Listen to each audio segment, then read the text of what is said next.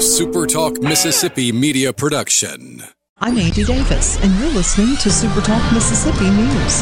After the president announced a series of gun reform measures, Douglas Carswell with the Mississippi Center for Public Policy said toying with the Constitution is dangerous territory. When politicians talk about a living Constitution, which they can somehow amend and disregard, I think they are in grave danger of undermining the very basis of American exceptionalism. Carswell said the Bill of Rights isn't an optional extra. Don't believe politicians who say that there is something relative about the First Amendment or something relative about the Second Amendment. These rights are absolute, and these rights are absolutely integral to the American success story. And Brett Favre thinks politics don't belong in sports, and he said so during a recent interview with Andrew Klavan. I want to watch players play and teams win, lose, come from behind. I want to watch all the important parts of the game, not what's going on outside of the game. I'm Andy Davis.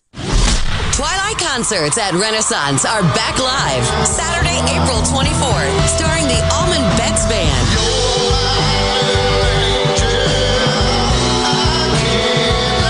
With G-Love and Special Sauce. Cooling out with the former lady, got the special sauce, that's so she's my baby. Taz Niederauer, Cedric Burnside, The Vamps, and more. It's a full day of music presented by Wicked Wheat Brewery for this socially distanced concert.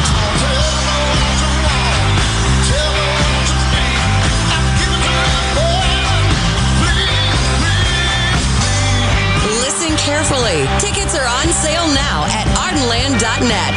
Twilight Concerts at Renaissance are here. From Nuke's Eatery, Renaissance at Colony Park, and First Commercial Bank. Tickets are on sale now. Produced by Ratchet Entertainment Group and Ardenland. Vicksburg Mayor George Flaggs thinks mask mandates and social distancing are working, and he believes his city will be completely open in about a month. We probably done got near at least 90% of open. The only other thing we have to do is to open up our bars another 2 hours. Right now, they can serve up to 12 o'clock, but they must be closed by 1. And car enthusiasts are already looking forward to cruising the coast in October. Ashley Edwards, CEO of the Gulf Coast Business Council, says the economic impact of the annual event is incredible. You know, I think a lot of people don't really fully grasp just how important an event like that is for our economy. As we continue to move forward, these types of events, that's a place where we can see really tremendous growth. That Mississippi Gulf Coast is positioned to host more of these types of events. It's just one of the great events in the country and has huge impact for our local businesses. Cruising the Coast is set for October 3rd through 10th. I'm Andy Davis. In Sports Mississippi, I'm Dixon Williams. Ole Miss and Mississippi State played baseball last night in Duty Noble Field. The Bulldogs came out with a 5-2 win over the Rebels. State improves to 26-7, 9-4 in the SEC, while Ole Miss falls to 25-9 and 8-5 in the SEC. The two teams will play again today, 1:30 airtime on the MSU and Ole Miss baseball networks, and Sunday will be a 12:30 airtime for Game 3 of the series. Super Bulldog Weekend at Mississippi State will include the maroon and white spring football game today. They'll kick off at 11 o'clock, and on many of these same MSU stations will be a 10:30 airtime for the spring football game at Mississippi State. And the Ron Polk Ring of Honor will see Paul Mahalam, Jonathan Papelbon, Jay Powell, and Dale Unser added to the 2021 class today as well. Southern Miss and Louisiana Tech were rained out last night in Ruston. They'll play a doubleheader today and a doubleheader on Sunday. This is Super Talk Sports Mississippi. The Mississippi Office of Homeland Security wants to remind you that public safety is everyone's responsibility. To help Mississippians take part in securing their communities, our office has created a CSend app for smartphones that can send suspicious activity tips straight to the Mississippi Fusion Center. Download it for free from your app store today by searching CSend. You can also report suspicious activity by phone to 888-4SAFE-MS or 601-933-7200. Online reporting available at homelandsecurity.ms.gov. Do you want that dream job? Do you need the right skills and credentials to get there? Did you know more than 2,000 students have taken advantage of the MyBest program for free? Contact your local community college to learn more about the MyBest program. Take charge of your life and make your dreams a reality by attending a Mississippi community college. I'm Dr. Andrea Mayfield, Executive Director of the Mississippi Community College Board. Funding for this ad provided by the W.K. Kellogg Foundation. Believe it or not, there is still basketball yet to be played. The Junior College National Championship tournaments are this week. The women's and men's National Championship tournaments. The Lady Bobcats of Jones are 20-0, the number one ranked junior college team in the national tournament as the number one seed. In the women's tournament, being played in Lubbock, Texas, and being the number one top seed, Jones will draw a bye and will not play until Tuesday afternoon. They'll take on the winner of the 16th seeded Western Nebraska, number 17 seed Iowa Western game. The Lady Bobcats are undefeated, 20-0, and ranked number one in the country. Meanwhile, in the men's championship game being played in Hutchinson, Kansas, in the championship tournament, the Holmes Bulldogs will be the number 18 seed. They'll take on the number 15 seed of Vincennes out of Indiana on Monday afternoon at 2 o'clock. I'm Dixon Williams, and this is Super Talk Sports Mississippi.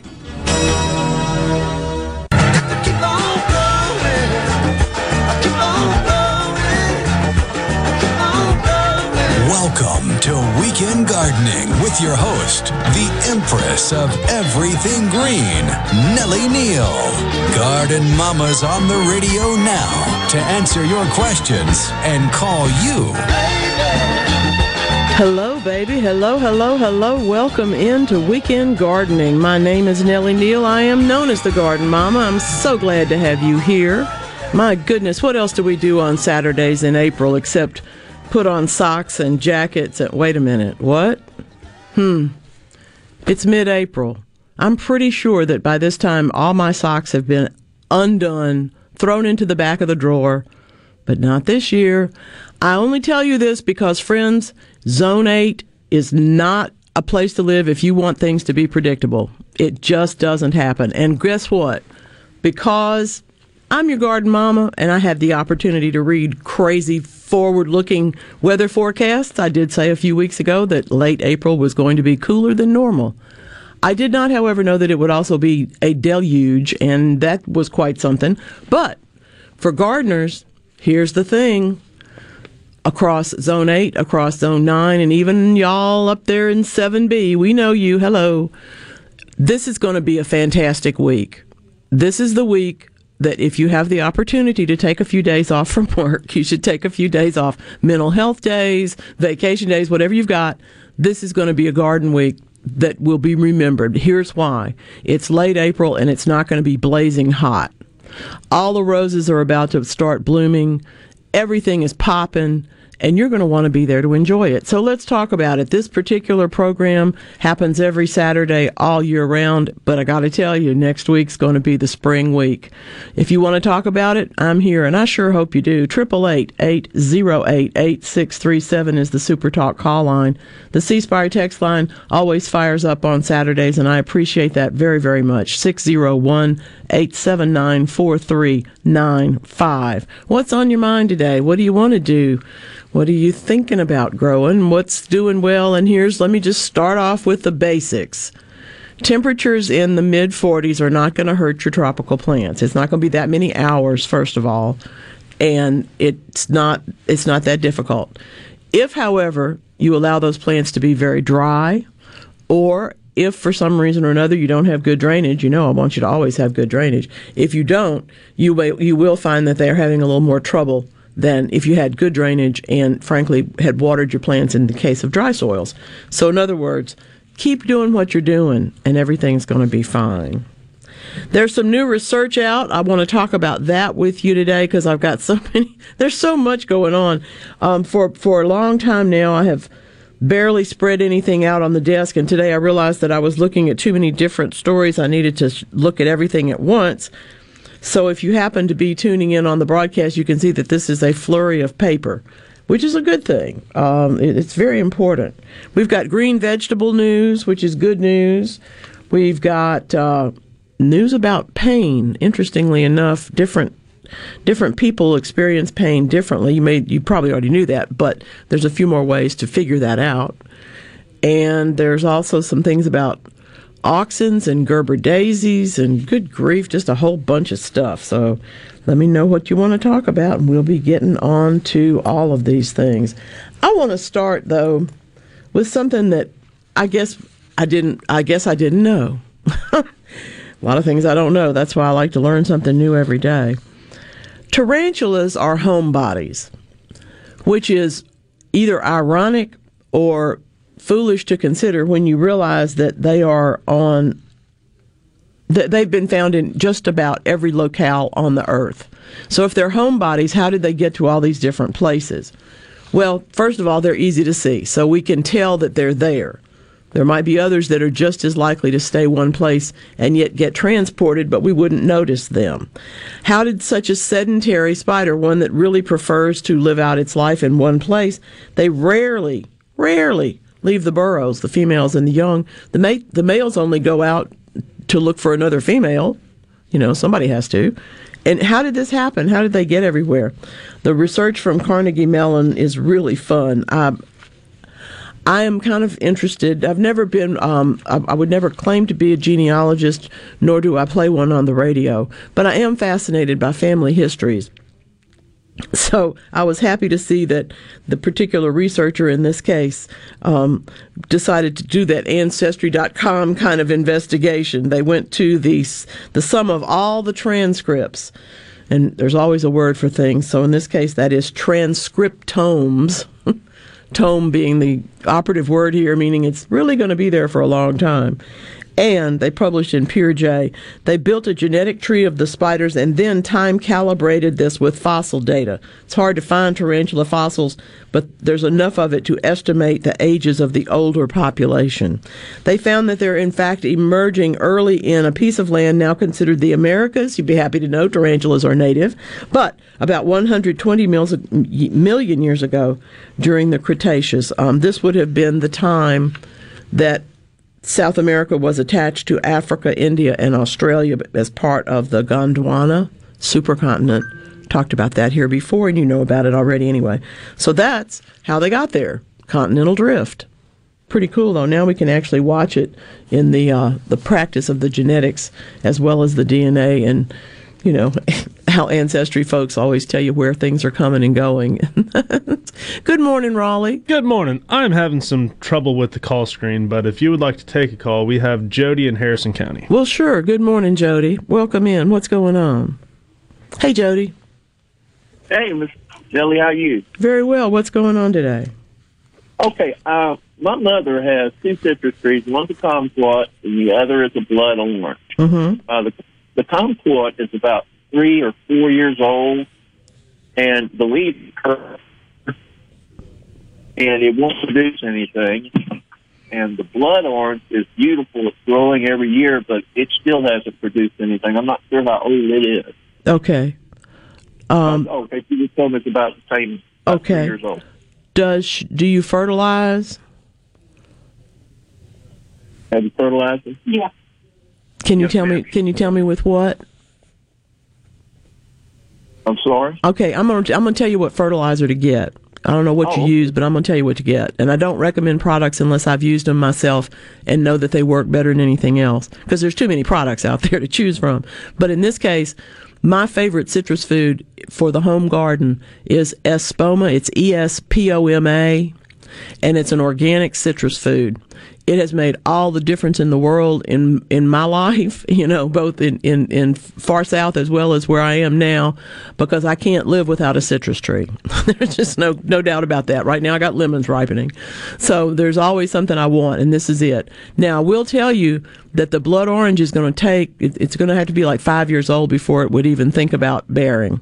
The kumquat, 3 to 4 maybe years, but they will benefit if you can, after they bloom, if you can make sure that they've been fertilized, you will have a better chance of getting them to make some fruit as soon as they possibly can.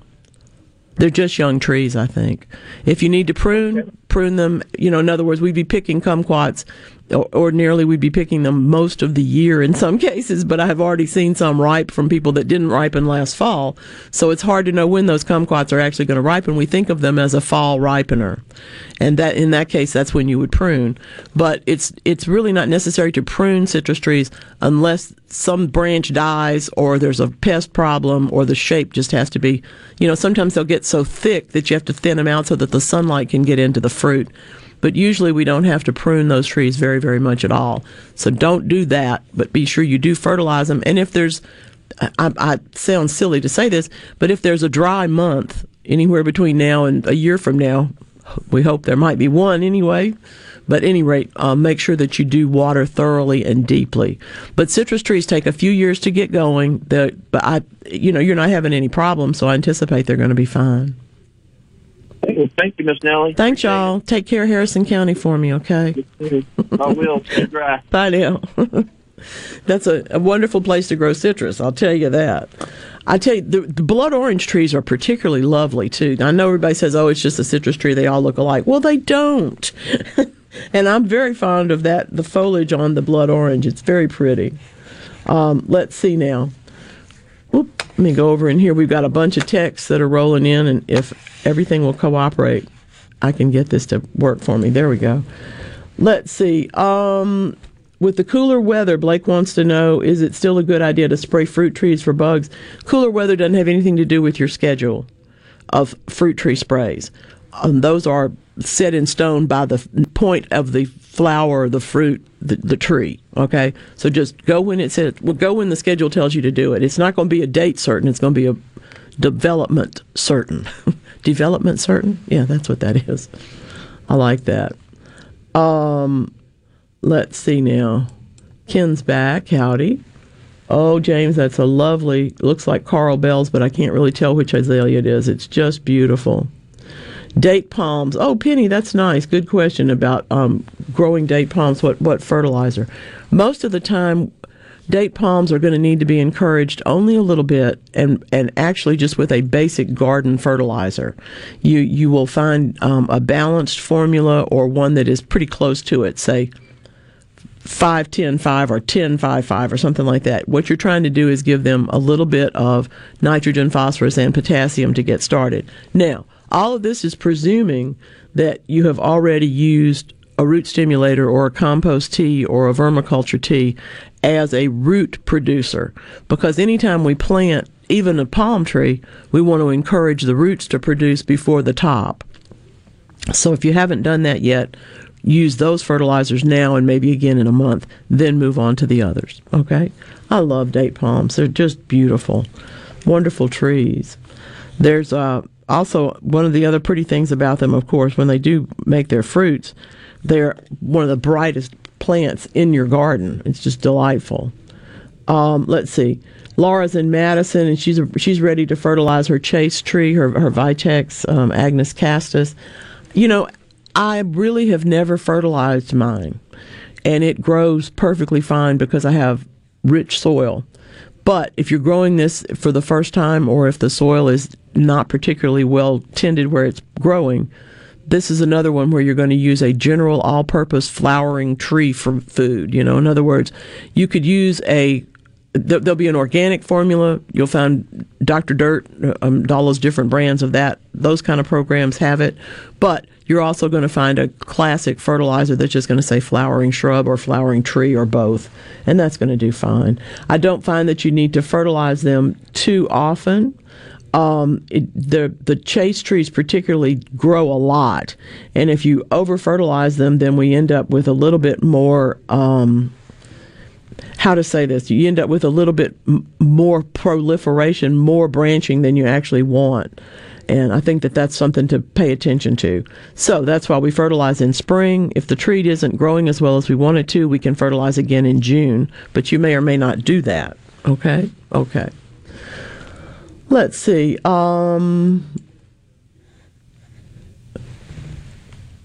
Sherry's... Okay. Well, Sherry, I hope you have a great day at work. There's not anything to do once tulips are planted except watch them bloom. So I just took the tulips out of my bed because they finished. I just took them out and put them to the compost this week. So that might be what if yours have already flowered, that's probably what you need to do. Let's see. Oh, that's funny. Okay, that's the Ken and his apples. That's funny. It wasn't a tip. It was just to say that. Did you know some of them have thorns? Yes. How's that call screen looking, Raleigh? Is it going to work for us? I have gotten in touch with Houston, who is now ghost operating this computer over here. There he is. We are in the process. We will see what happens. Getting it fixed. So use the text line now, right now, folks. Okay, that of course is 601-879-4395. If you have any redheads in your family, you may have already been through everything in the myth, legend, difference category. Yes, I actually have a redheaded stepchild that doesn't go with any of those things. All of the hot temper, all of this and that and the other thing, none of that happened. None of that applies here.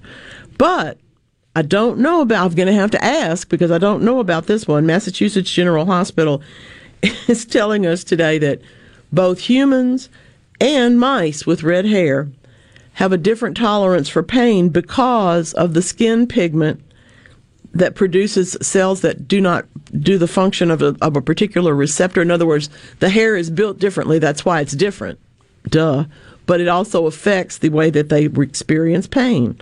Obviously, I hate to say this, but I do remember over the course of my life people whining, and sometimes they were redheaded, and somebody telling them that you're too wimpy, or whatever it is, and maybe it wasn't true. Maybe they really were in pain because they experience it differently from the rest of us. The team found that the loss of melanocortin-1 receptor function in those red hairs caused the animals, humans and mice, to secrete lower levels of a particular molecule that in turn goes into different hormones, including blocking and sensitizing one to pain. So now that we know what that is, of course, we hope the next piece of the research would be to isolate that so that we can use it. We can make it more effective. We can put it to work for the rest of us. If we know what that molecule, the hormone is rather, we would certainly rather block pain and desensitize ourselves to pain with something other than opiates, right? So let's try hormones. I'm for that. Let's see. We've got the call screen working. Okay, wonderful, y'all. That's great. Thank you, Houston. 888-808-8637. Oh, my goodness. Anne's in Oxford. Those are pretty irises. The yellow ones are just gorgeous. But I really am happy to see that they're coming on and blooming. But interestingly enough, the yellow ones are blooming first, and now the purple ones are just about to come out. There you go. You're right. I can't figure it out. This year, the yellow bearded iris in my stand bloomed first, and they're the only ones that have bloomed so far. Ordinarily, by now, there's 3 different colors, and sometimes one of them doesn't bloom at all, but the others do. And this year, it's been different. Been very, very different. Oh my goodness. Hey, Tracy's in Pass Christian. Something's eating the citrus leaves. Yeah, you need to get out there and see what it is, because they're being stripped. Either there's a caterpillar, I would take that container first of all and move it away from everything else so that you can examine it well. The insects may, of course, be out there hiding. Anyway, we got to step away from here for just a moment. I'm going to invite you to take a listen to this old tune, one of my favorites. This is Weekend Gardening.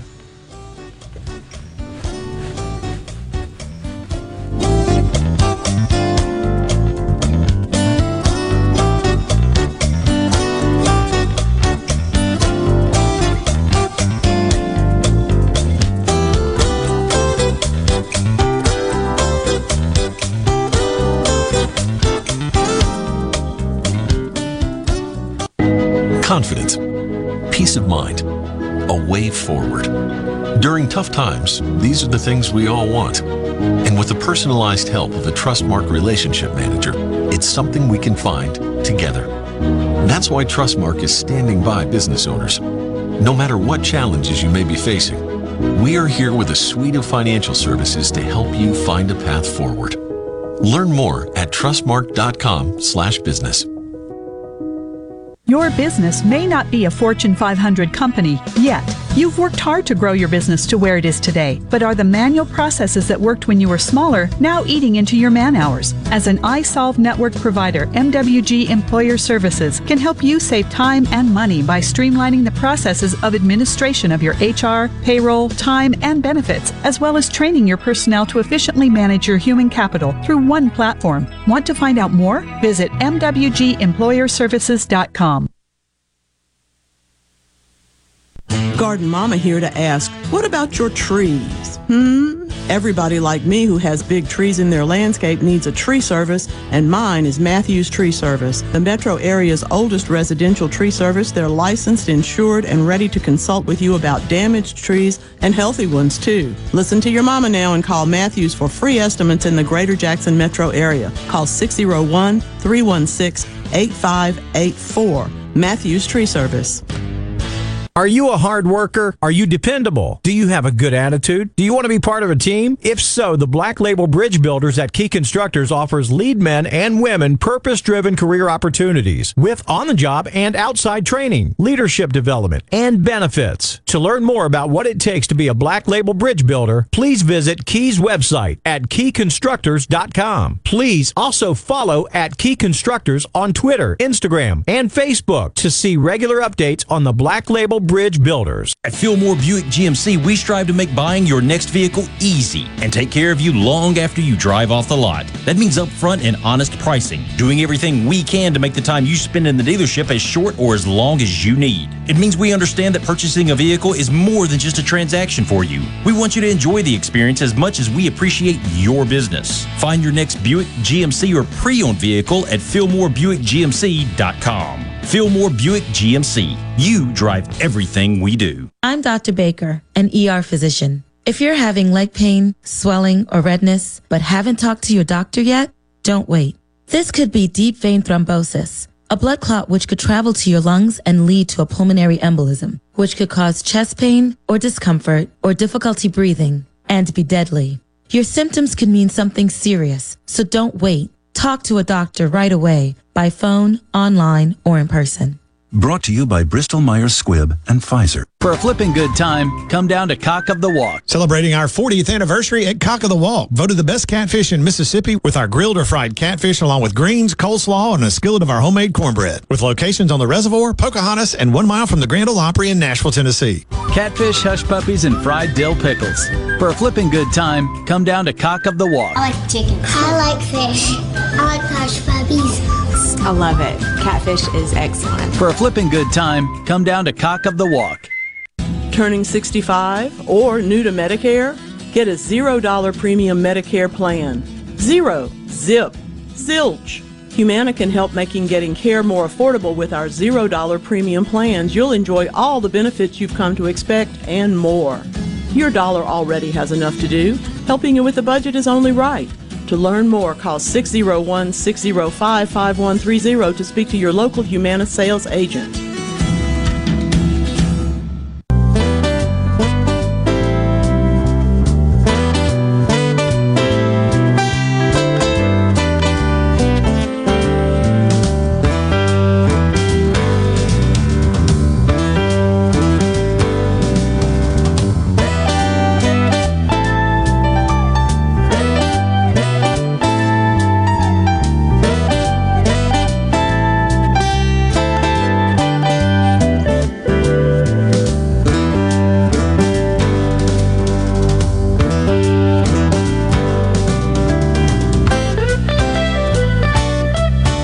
This is Weekend Gardening. Welcome in. Mike's in Houston on the telephone. What's going on, Mike? Good morning, Mike. Welcome to Weekend Gardening. Good morning to you. I thought I woke up kind of late, so I said, well, I hope I didn't get too late. I got my garden started, and I see something at these stores, some kind of meal for vegetables and stuff like that. Is it blood meal or bone meal or something of that? What is that? Oh, baby, I hate to tell you, there's blood meal, bone meal, feather meal. I mean, there's 20 different kinds of meal, and they're all fertilizers. what you want to do. I didn't know what they were. Some of these things are quite simply slaughterhouse byproducts. That is to say, blood meal, bone meal, feather meal, all those things come from the processing of animals, and we are able to put them to use in our gardens. So what you're looking at is bone meal. It tends to be something you put in for a longer period of time. You're going to plant bulbs next year or something. You put that in now because it takes months for it to get going. Blood meal, on the other hand, is a fast-acting nitrogen product. I use it, for example, if there's a fire ant pile in my vegetable garden, I'll pour on the blood meal because I don't mind having the fertilizer in there, but it runs the ants out because they don't like it. And then when they build their next mound out in the yard, I can treat it with other products. Feather meal is a wonderful fertilizer that I like to use. It's kind of expensive, but it's a good one. So what are you wanting to do? Well, you know me, I'm a container gardener, so for the long range one won't work with it. Well, you can. It depends if you're mixing soil for now or later. So. Oh, that's true.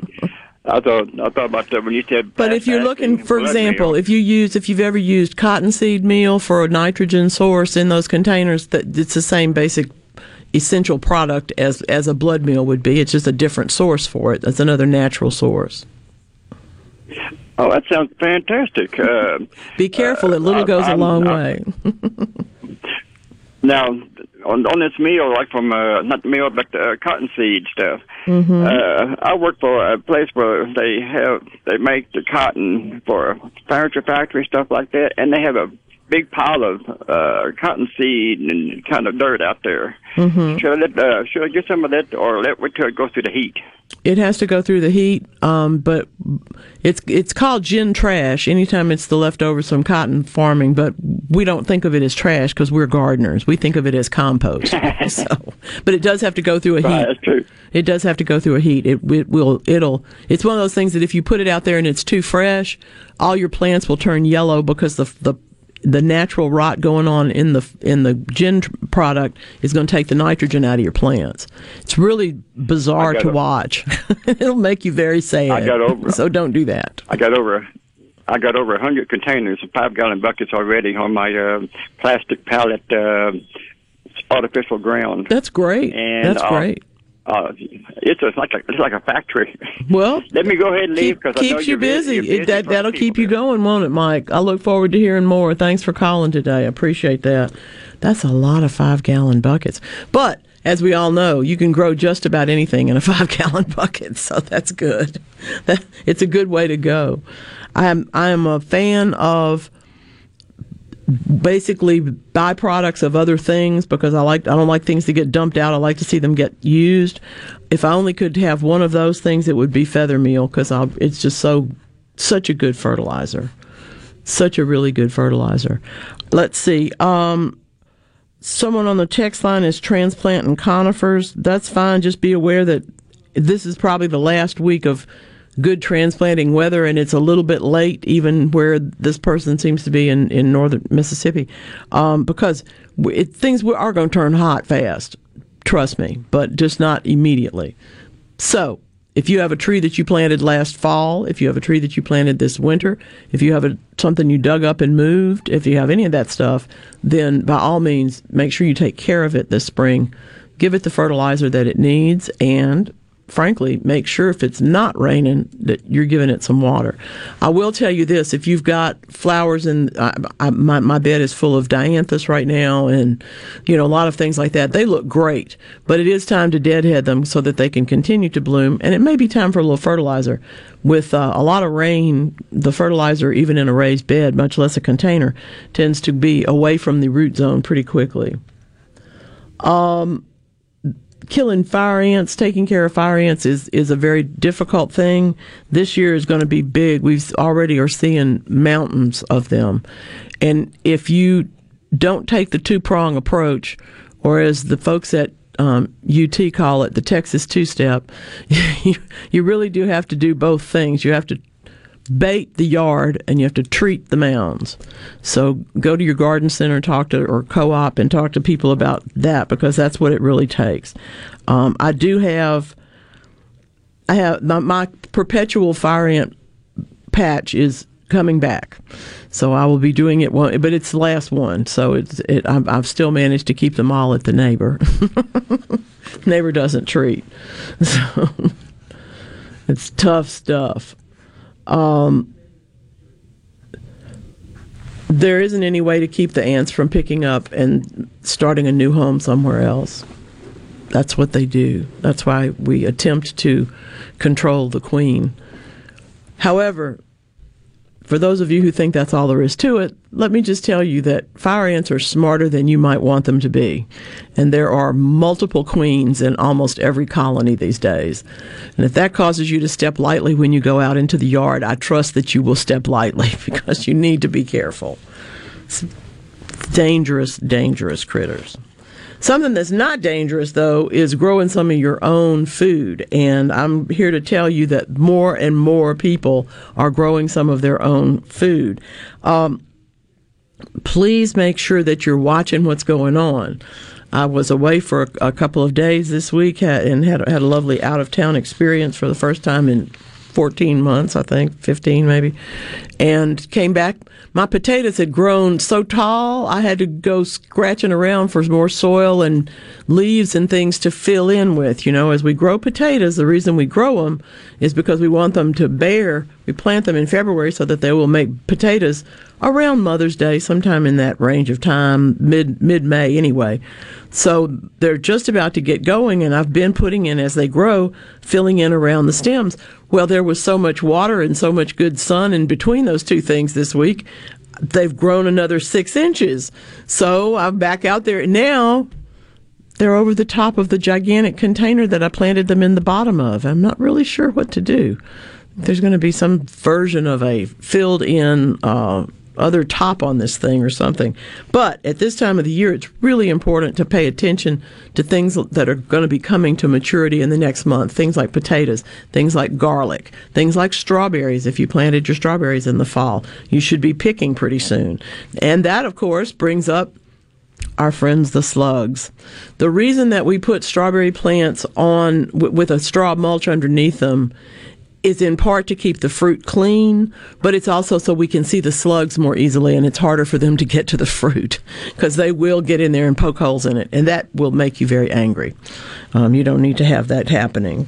So I hope that you will mulch your strawberries, keep them mulched, and I have not ever successfully grown strawberries in the thing called a strawberry pot. I do know people that have, but I've never managed to do that. However, succulents are a really good bet for those, and they're doing great. It's a big old clay pot, of course, with side pockets in it, and it's cute. You know, it's one of those things everybody ends up with one. Somebody gives it to you because you're a gardener, and then you have to plant something in it. We got one. Yep, got one 2 weeks ago. Whenever we went out and finally started our herb. What did you plant? Garden. We got cilantro, mint, rosemary, and one other thing. I can't remember what the fourth one was. But, yeah, finally got the ball rolling on that. Just be sure you keep the mint safely away from the others. Mm-hmm. I have a friend that was talking this week about the hazards of mint. We want it. And in this particular case, the person is a bartender person. I mean, owns that and needs all the mint. But at the same time, you still need to be able to get in your back door because it will grow quickly and grab your ankles as you walk by. So, my favorite thing about mint is that it grows so easily. My favorite thing I hate about mint is that it grows so easily.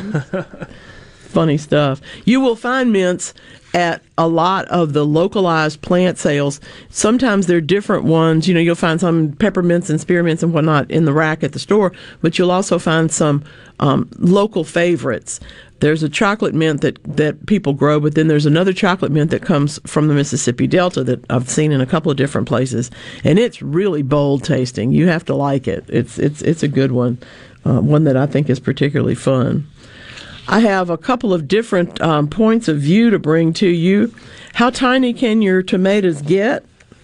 Well, Florida Petite is supposed to grow in about a 4-inch pot and actually make tomatoes. So we're going to see. Now, I did do it in a gallon can last year. This year, I have it in the grow bed, so it will literally have 4 square inches of root space. It's about 4 cubic inches, rather. It's got to have the steady sunlight. I don't have that inside my house, or I probably would have tried it the way that it's actually been bred to do. If you were a Florida tomato breeder, what would you want to do? You'd want everybody in Florida and everywhere else to have a tomato in their windowsill. So that's where this has all come from. This is actually a tomato that's a tomato and not just a cherry tomato. So we'll see. Another friend of mine is growing Pixie Hybrid. I think it's a Burpee variety, if I'm not wrong. It's an early one and has a very sharp flavor to it. So if you're growing that one, I'd love to hear about it to compare results from him. One of the parents of the Florida Petite is the Yellow Pear, which is a heritage classic here. Of course, we have that. Really, a lot of folks here grow that. It makes a wonderful pickled tomato. It also is a great ingredient in things like chow chow. The folks at the Horticulture Club at Mississippi State always grow that one very, very well. Another one of the tomatoes that you might be considering is small fry, or you might be working on good old-fashioned patio. When patio tomatoes were invented, everybody had one, because they would grow in about a 3-gallon pot on your back stoop. You can have tomatoes, and they're determinate so they don't get huge. I don't know why they fell out of fashion, but it's still a wonderful, wonderful tomato, and one that I encourage you to try if you have not already done so. I'm not growing every tomato, but I'm going to grow a couple of tomatoes. I have to tell you, though, when you shop your farmers markets, you get the best, and the tomatoes are hard to grow, so why don't you patronize them? If you grow your own, get some more. When the tomatoes come in, they come in great volume. Now, something else that's going on right now, of course, is trying to figure out how we're going to cage up all this stuff. When we talk about steaks and sticks and tomato cages and chicken wire baffles and all these sorts of things, what we're really talking about is good air circulation around the plants and within the plants, and frankly, keeping everything clean. No matter how much you mulch with that hay, you may one day wish that you had grown the strawberries in a hanging basket, because sometimes they just get dirty. And you can do that, by the way. You can grow strawberries just about anywhere as long as you've got a well-drained soil and lots of sun. But I hope that if you are growing things like Siam Queen basil, and that you're putting them in with your tomatoes, or that you're putting them into containers if you're not growing tomatoes, because they're so much easier to grow that way. Pesto basil, classic Genovese, the big leaf basil, is wonderful in a flower bed. It can grow in the ground great. But some of these other basils are a little bit pickier. So if you have them, if you've decided to go in that direction this year, by all means, take them and give yourself a chance to experiment with some container growing. You'll be glad that you did. Don't forget, it's time to put a lot of effort into pruning flowering shrubs. Now, it's also time to fertilize those shrubs, particularly if you didn't do that last year or the year before or the year before. One of the plants that I really love is Indian hawthorn. It's a pink-flowered, waxy-leafed shrub that you see blooming now. And unfortunately, too often you see it with flowers on top and no leaves in the middle because nobody pruned it or fertilized it. Well, the funny thing is there's a store across the way here that closed a few years ago, and the Indian hawthorns have been completely neglected since then, and they're prettier than ever. So maybe that tells you that you need to go a little easy on them. Prune them, but maybe a little bit less. Hey now, stick around. It's Weekend Gardening. Turn your radio on, turn your radio on. Some eternal morning we shall meet them over on the Hallelujah Show. Get in touch with God. Turn your radio on, turn your radio on. Turn your radio on, turn your radio on. And listen to the music in the air. Turn your radio on, turn your radio on. Heaven's glory share, glory share. Turn the lights down low, turn your lights down low. And listen to the Master's radio. Get in touch with God. Turn your radio on, turn your radio.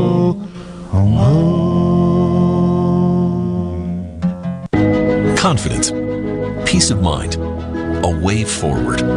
During tough times, these are the things we all want. And with the personalized help of a Trustmark relationship manager, it's something we can find together. That's why Trustmark is standing by business owners. No matter what challenges you may be facing, we are here with a suite of financial services to help you find a path forward. Learn more at trustmark.com/business.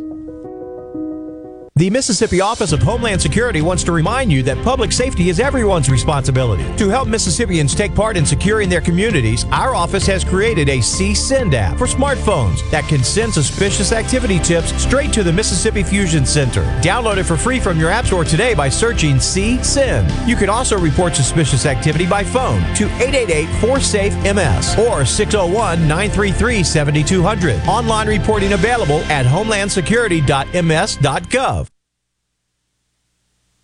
The Spring Savings Spectacular at Mazda of Jackson is going to blow your mind. That's right, spring is here, and it's time to ditch that old car and upgrade to a new Mazda. We're offering our biggest savings of the year right now, and you don't want to miss it. Right now, get 0% financing or $1,500 off new 2021 Mazda 6s. Plus, get 0% financing on new 2021 Mazda CX-5s, which will save you thousands in finance charges. And Mazda of Jackson will give you your first year of maintenance for free. Worried that you can't get approved because of your past credit issues? Don't be. We are focused on your future, and our credit specialists are standing by to get you approved today. 100% credit approval is our #1 goal. Plus, you can buy with confidence with a 20-year, 250,000-mile powertrain warranty from Mazda of Jackson. Bring in your current vehicle. We'll buy it, even if you don't buy a new one from us. So come see all of our amazing deals during our Spring Savings Spectacular, only at Mazda of Jackson, where nobody walks away because everybody saves. Our all-new state-of-the-art facility is located at 5397 I-55 Frontage Road North in Jackson. Call 991-2222 today. MazdaofJackson.com. See dealer for complete details with approved credit on select models. What if there was a paint that could awaken something as old as that Rip Van Winkle guy? Hey, what? Because it could adhere to the most weathered exteriors and completely restore its youth. Hey, there's hair on my head again! If a paint could give any time-worn surface stunning new life, is it still paint? Regal Select Exterior from Benjamin Moore. Paint like no other. Seabrook Paints in Jackson and Ridgeland. Visit SeabrookPaints.com. Does your body hurt? Have you tried unsuccessful treatments for plantar fasciitis, tennis elbow, shoulder pain, or IT band? Acoustic Wave Treatment Center offers an affordable non-surgical solution through acoustic wave therapy. The beneficial effects of acoustic wave therapy are often experienced after only 1 or 2 treatments. The therapy eliminates pain and restores mobility, improving your quality of life. Call today to schedule your appointment, 601-944-5585, or go to acousticwavems.com. 144 Tactical Defense in Florence is your one-stop shop for AR-15s, parts, and accessories. They have a certified in-house Cerakote facility, and they offer a 100% lifetime warranty with on-site gunsmiths and master machinists ready to tackle any project you have. They're working day and night to keep up with the demand. Visit 144 Tactical and see the changes and get entered in a drawing for a free Guardian rifle of your choice. 144 Tactical Defense in Florence, where custom is our game.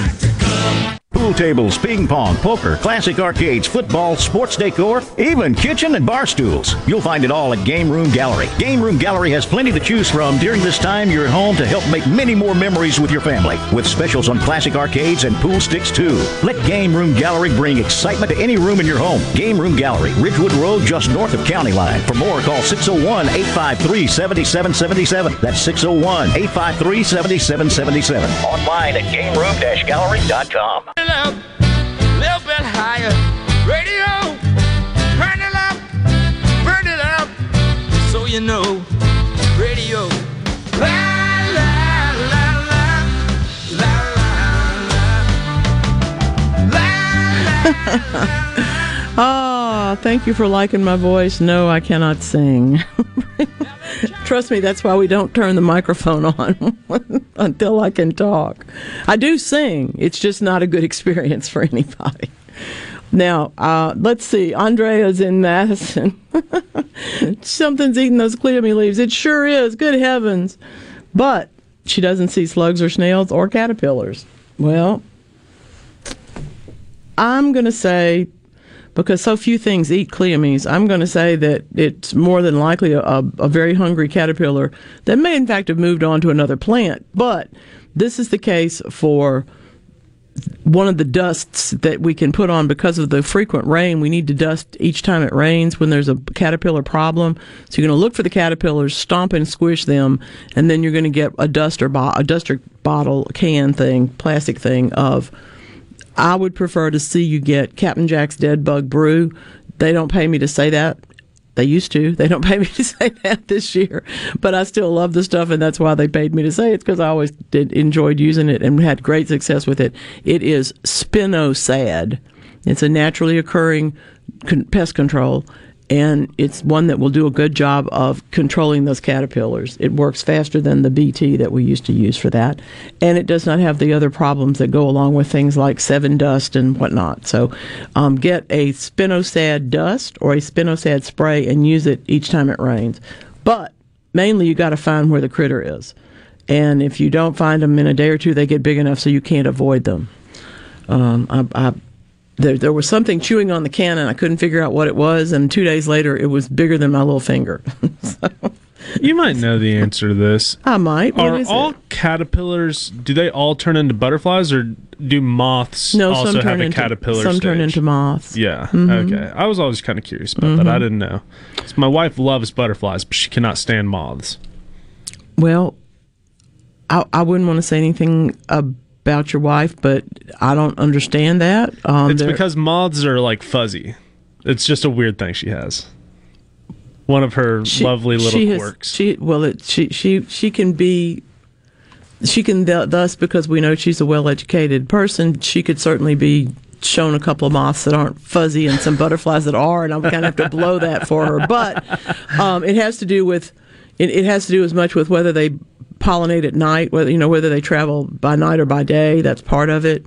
And some of our biggest pests in the garden are butterfly caterpillars, and some are moth caterpillars. So, but I defy anybody, even your wife, to see a Luna moth on a screen door at night and not think it's one of the most gorgeous, stunning proofs of God that exists. You're Such a beautiful, right. Beautiful creature. Oh my goodness. Maybe there'll be one tonight. No, it's too early. Too early in the year. 888-808-8637. That is the Super Talk call line. 601-879-4395 is the C-Spire text line. There's somebody who's writing in repeatedly about armadillos. Everybody around here knows that there isn't anything you can do about armadillos, and that I say that all the time. I don't talk about armadillos because good luck. The main thing about armadillos, which I also say every time, is don't let them get comfortable at your house. If you're feeding animals outside, if you have a barn they can nest in, if they bring their relatives, they will be with you for always. So get the one that's there and take her for a ride or something. That sounds like a terrible method of pest control. But there's not any reason to fear them. They're not going to hurt you. They just are seriously going to dig stuff up looking for food, and they're a good clue. They tell you got way too many things living underneath your soil, whether it's caterpillars or it might be another part of the life cycle of that creature, but they're going to dig it up, and you don't want them to do that. Okay. I do in fact know that they are very slow, and when they happen to be on the highway as you're driving along, they jump. Been there, done that. Be careful. It was scary. It'll mess you up for sure. Well, Brett's going to be irrational and weigh in and let your wife know that she's not the only one. He worries that they're going to fly into his ear. Now, come on, y'all. Come on. Lepidoptera. Anyway, that's funny. I'm going to laugh about that for a while. That's a good one. One of the things that I'm doing this week in the garden is literally figuring out how much shade I need. I want to take all of the indoor garden plants, all those ones that are tropical, that are known as foliage plants or house plants. There's a whole slew of them. And I want to take them all outside and give them some humidity and a nice place to be in the shade, sit next to my chair, that kind of stuff. Well, there's a lot of doing to that. And I'm going to give you my 3 best tips. The first one is make sure that when you take the containers outside, you do not take the saucers with them. because if you leave the water in the saucers outside, the whole thing's going to go stupid on you in a hurry. The second thing is make sure you're not putting them in too much sun. No matter how much light you had inside your house, it is not direct sun. So if you're taking a plant out and you think it needs more light than it was getting, do that, but do that gradually, because it really will burn them. You'll get plant sunburn just like anything else does, and it's not a pleasant sight. The third thing is elevate the pots, whether it's on an old pallet or some bricks or those really cute little pot feet that they make that you can, get for underneath your containers. Elevate them. Here's why. If you're on the ground with them, you don't really want them to root into the ground underneath, because that makes lifting them up at the end of the summer really desperate. It's difficult for the plant as well as for you. But it's also because they need to drain, and having a way for them to actually drain through the drain hole and not go directly into the soil underneath helps, again, with that air circulation issue, and also helps to give the slugs one less place they can come into your plants. So make it a little more difficult on them and a little more easy on you. Those are my best tips. I'll be doing all of that. I have some old pieces of railroad tie. I have landscape timbers. I have all kinds of pieces of old stuff. And I put all of that to work as elevation for potted plants in the summertime. But the bigger question sometimes is, how much sun are they going to get? And it may be more than you think. So make sure that you take care of that. The least popular and easiest way to look at ground covers is what's going to grow where the lawn won't grow, the lawn grass won't grow, what's going to grow in the areas where it's maybe a little too damp or a little too dry. Those, to me, are the best ground covers, because it means that we can actually keep from having to put mulch in, keep from having to plant a bunch of other stuff, and also keep the soil in that area from washing away on us. I don't think I'm going to be able to get to the phone. Ask Mabel to call back in the next hour. I'm going to say, let's see, peace lilies. Can peace lilies be put outside is the question in the summertime. Yes, if you have shade, they certainly can. They love that. And yes, of course, there's always that one person that has had a moth fly into something or another. I'm not making fun of any of that. I'm just saying, as an irrational fear, it's a pretty good one. All right? It's a pretty good one. Moths. Oh, my goodness. New discoveries coming in from all of our research corners this week.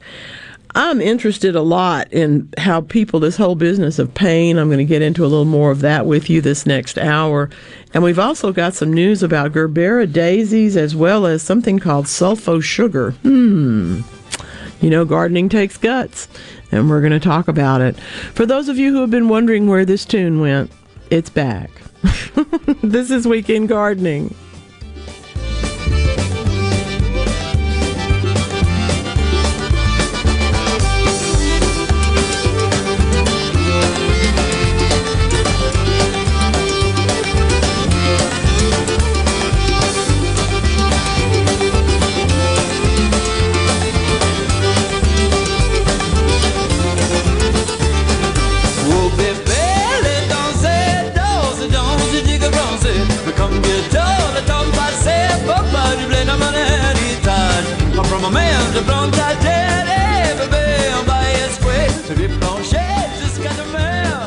April is National Safe Digging Month. Mississippi 811 would like to remind you that the leading cause of harm to underground facilities is excavation damage, while pipeline operators and other underground facility owners are committed to raising awareness of underground damage prevention. Everyone has a responsibility to ensure safe digging practices. Mississippi 811 reminds you to call at least 2 days before you dig, respect utility markers on your dig site, and dig safely.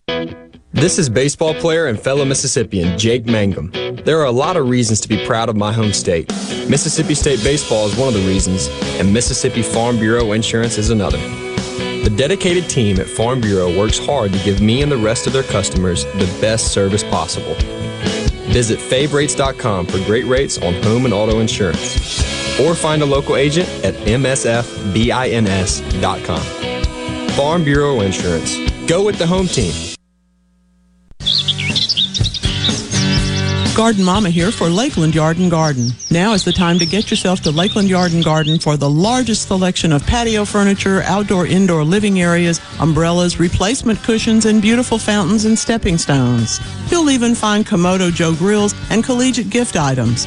The expert staff members at Lakeland Yard and Garden will be happy to guide you through their large nursery stock of bedding plants, perennials, tropicals, and more. While you're there, be sure to get your topsoil or mulch sold by the bag or in bulk. Lakeland Yard and Garden even offers local delivery. Lakeland Yard and Garden, growing your way and serving you for over 40 years. Stop by or call today, located at Lakeland Drive and Airport Road, 601-939-7304, online at lakelandyardandgarden.com. Listen to your Garden Mama now. It's Lakeland Yard and Garden Center for all your gardening needs and a whole lot more.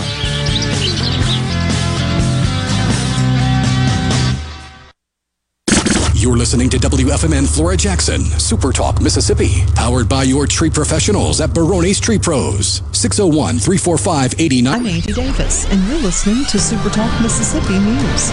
States should have the right to dictate how their elections are run. That's according to Attorney General Lynn Fitch.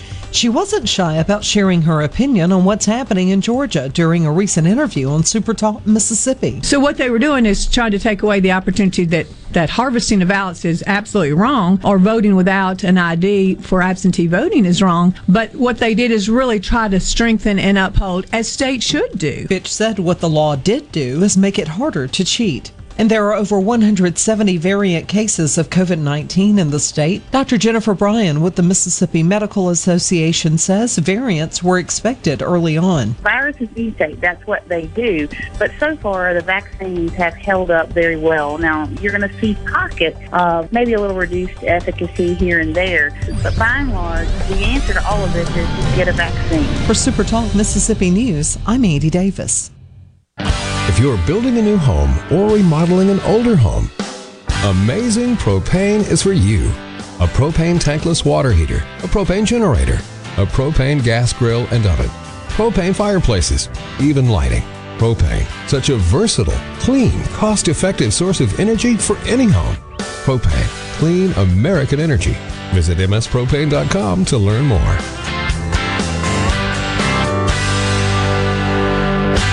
In response to COVID-19, Pine Grove Behavioral Health and Addiction Services is offering telehealth services. During this time, health and safety are important, which is why they've expanded their offerings to include telehealth services for children, adolescents, and adults. They have outpatient teletherapy sessions available, and Pine Grove also expanded its telehealth services to include its intensive outpatient program drug treatment program. Also, all Pine Grove Evaluation Center services are available via telehealth. Patients may call Pine Grove's National Service Center at 888-574-HOPE or visit pinegrovetreatment.com. The pandemic forced the cancellation of what would have been the 40th anniversary of Ronald Reagan's appearance at the Neshoba County Fair. Former EPA Chief of Staff Mandy Gunasekera talked about a new project ahead of this year's return of Mississippi's Giant House Party. We're doing a documentary this year to talk about the history of the fair, what it means to the local community, and to talk about its role in shaping the Reagan Revolution and what that can mean going forward. The fair kicks off July 23rd. And Wednesday, President Biden said the U.S. will finish pulling troops out of Afghanistan by September 11th.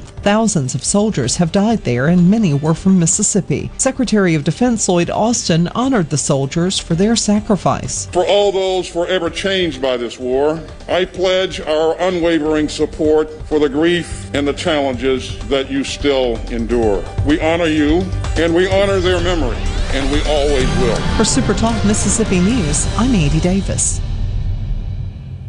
In Sports Mississippi, I'm Dixon Williams. Ole Miss and Mississippi State played baseball last night in Duty Noble Field. The Bulldogs came out with a 5-2 win over the Rebels. State improves to 26-7, 9-4 in the SEC, while Ole Miss falls to 25-9 and 8-5 in the SEC. The two teams will play again today, 1:30 airtime on the MSU and Ole Miss baseball networks, and Sunday will be a 12:30 airtime for Game 3 of the series. Super Bulldog weekend at Mississippi State will include the maroon and white spring football game today. They'll kick off at 11 o'clock, and on many of these same MSU stations will be a 10:30 airtime for the spring football game at Mississippi State. And the Ron Polk Ring of Honor will see Paul Mahalam, Jonathan Papelbon, Jay Powell, and Dale Unser added to the 2021 class today as well. Southern Miss and Louisiana Tech were rained out last night in Ruston. They'll play a doubleheader today and a doubleheader on Sunday. This is Super Talk Sports Mississippi. Confidence, peace of mind, a way forward. During tough times, these are the things we all want. And with the personalized help of a Trustmark relationship manager, it's something we can find together. That's why Trustmark is standing by business owners. No matter what challenges you may be facing, we are here with a suite of financial services to help you find a path forward. Learn more at trustmark.com/business. April is National Safe Digging Month. Mississippi 811 would like to remind you that the leading cause of harm to underground facilities is excavation damage. While pipeline operators and other underground facility owners are committed to raising awareness of underground damage prevention, everyone has a responsibility to ensure safe digging practices. Mississippi 811 reminds you to call at least 2 days before you dig. Respect utility markers on your dig site and dig safely. Believe it or not, there is still basketball yet to be played. The Junior College National Championship tournaments are this week. The women's and men's National Championship tournaments.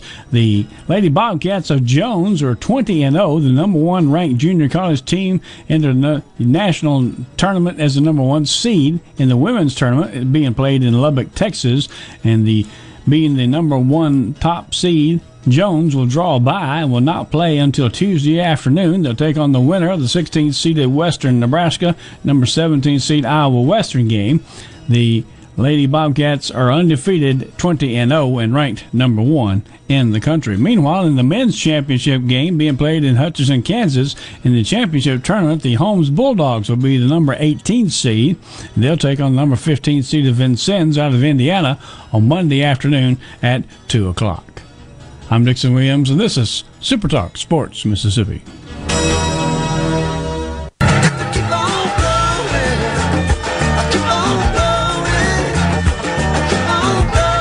Welcome to Weekend Gardening with your host, the Empress of Everything Green, Nellie Neal. Garden Mama's on the radio now to answer your questions and call you. Well, hello, baby. Hello, hello, hello. Welcome in. This is Weekend Gardening. Thank you so much. I'd like to be your earworm today. That's right. No, I'm not going to sing. But lots of gardening ideas can come to you in a moment. You'll be walking along and you'll see something and you think, I need to put a plant there. Or you'll think, I could put a plant in that. And that's kind of how this whole show goes. What do you want to do with your plants? 888-808-8637. That is the Super Talk call line. And I welcome you to use it. I hope that Mabel will call back if she has a chance. She was asking about her blueberries. I'm going to guess that she wanted to know about fertilizing them because Mabel's always eager to fertilize. I'm going to say, mine have got flowers on them. I don't live too far from her. I'm going to say don't fertilize right now. Let them go ahead and start to get their fruit together if they can do that this year. Mine look pretty good. They didn't freeze and the flowers didn't fall off in the rain either, so I'm hopeful. They look like they have blueberries. We will see. Also, we have, of course, for you the C Spire text line 601-879-4395. We were talking about this whole thing. We talk about one thing around here, and because this is such a friendly audience, it's like somebody walks through on their way, to the living room and drops in a conversation and keeps going. So now we have to talk about Mothra.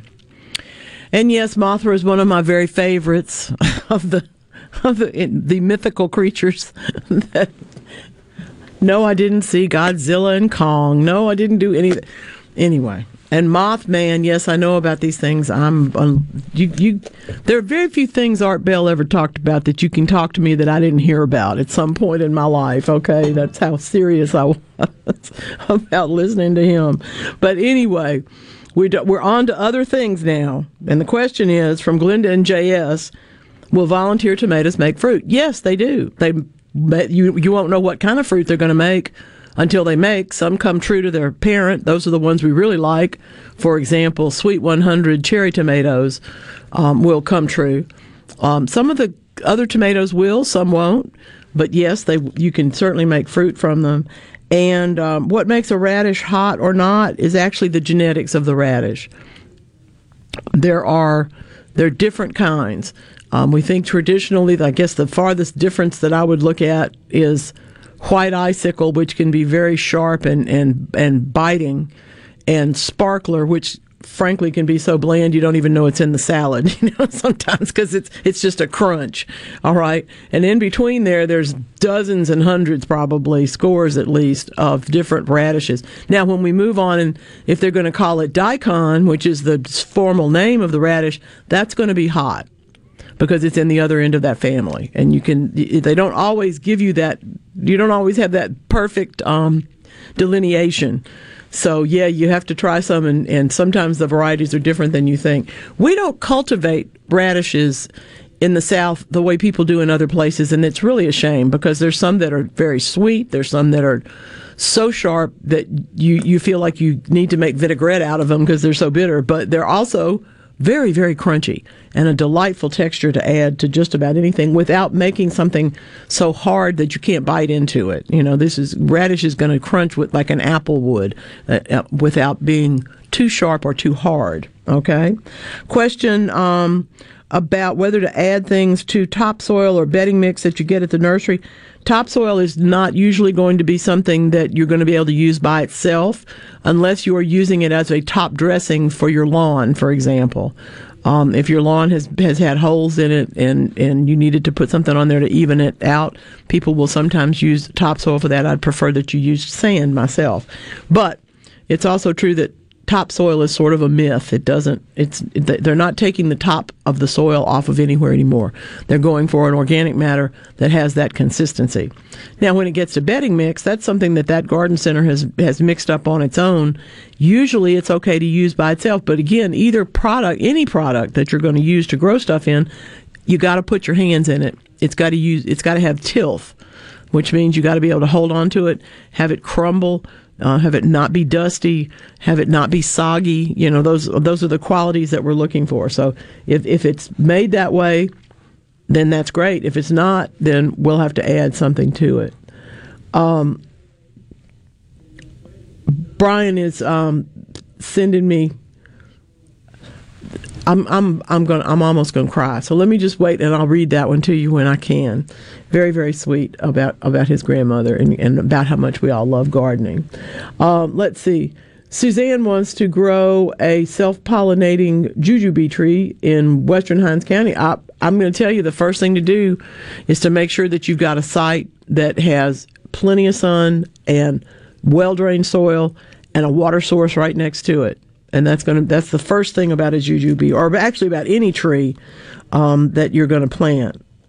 So I'm happy to let you know that's really and truly, there are not too many trees we can't grow to one extent or another in the South. For example, I wouldn't want you to start an almond farm, although somebody will probably call and tell me that they did, because they are so susceptible to the leaf diseases that we treat already peaches and plums for, particularly peaches, but the almonds get a different set that's harder to control. Our temperatures are not right for their process.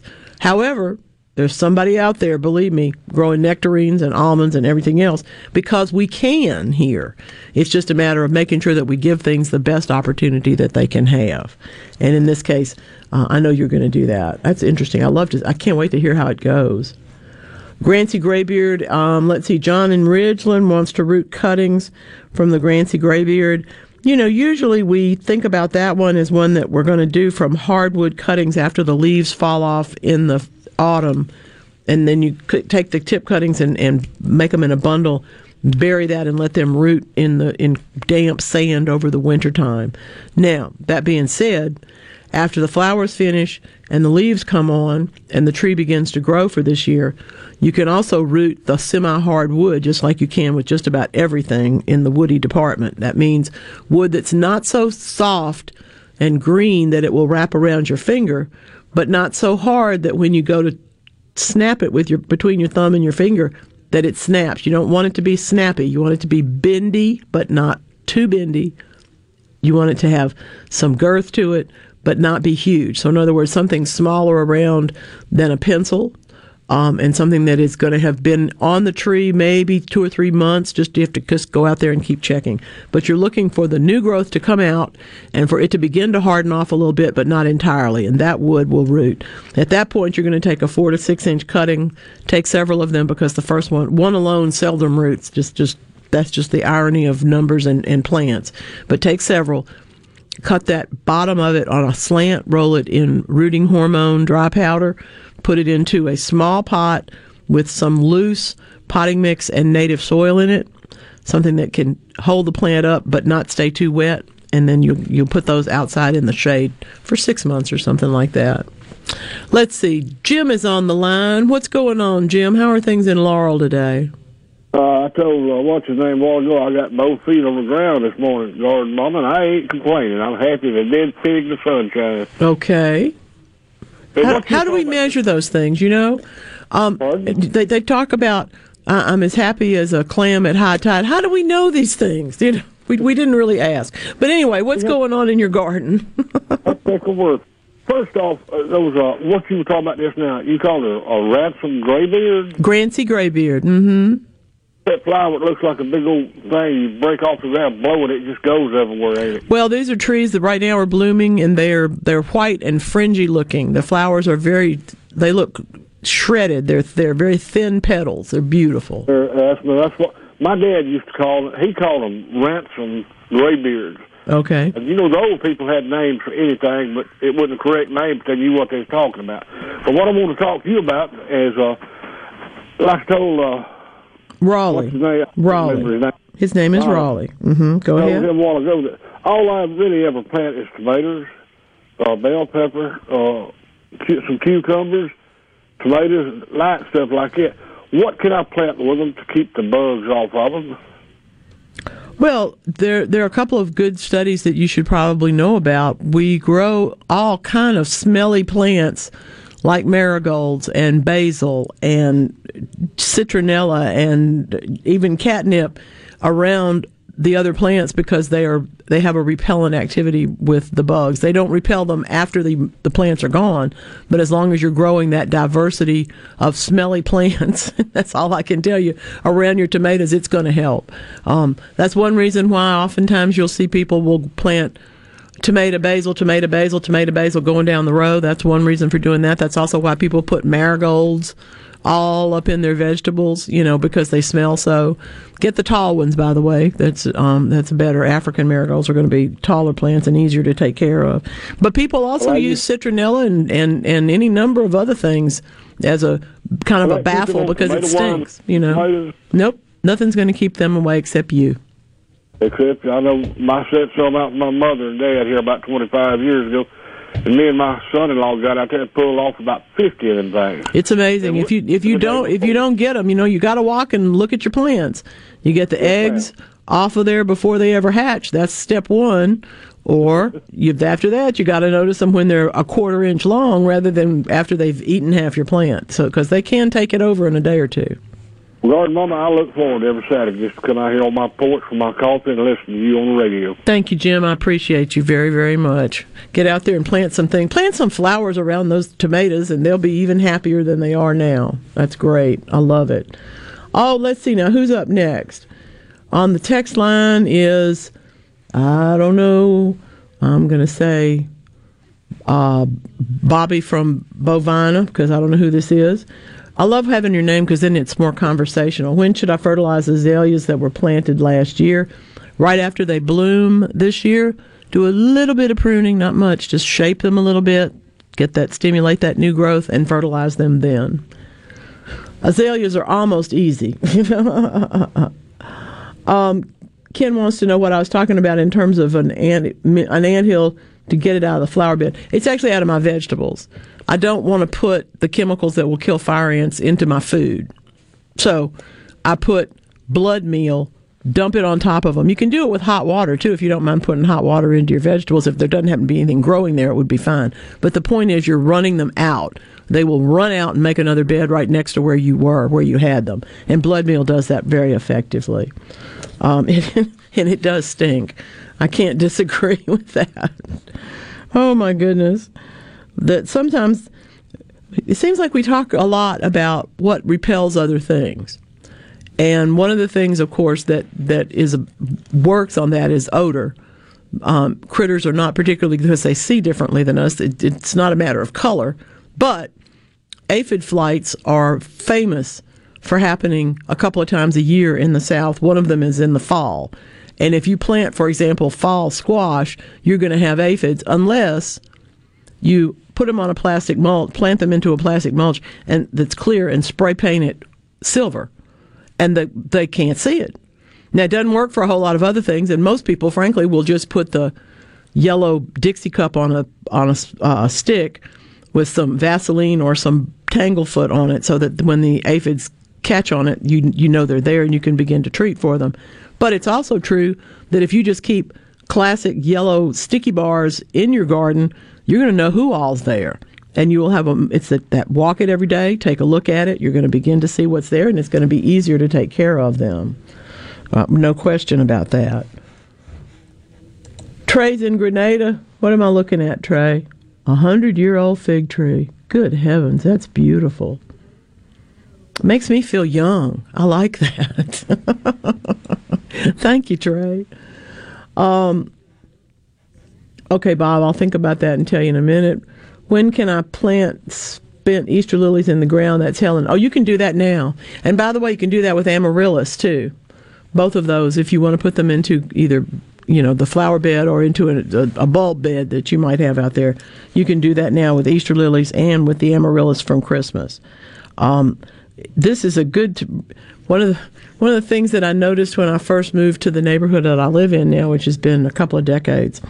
There was a lovely, lovely garden, which has stayed lovely, but it has gotten bigger in the sense of more plants, not bigger in space, but more of the area has been taken over by plants. And one of the things that I can guarantee you is that this person is given or haunts the sale racks after Christmas for amaryllis, because there were about 10 of them in a row along the very edge when I first moved there. There's 40 or 50 now, and it's not that they multiplied. They're carefully placed all the way down this long space of the bed, and they're just gorgeous right now. St. Joseph's lilies are blooming right now. There's so many things that are blooming now, and if we've had them in containers, it really is a good time to get the Easter lilies and the Christmas amaryllis into the garden. It's very smart. I'm going to try now go back to here and tell you a little bit about Brian.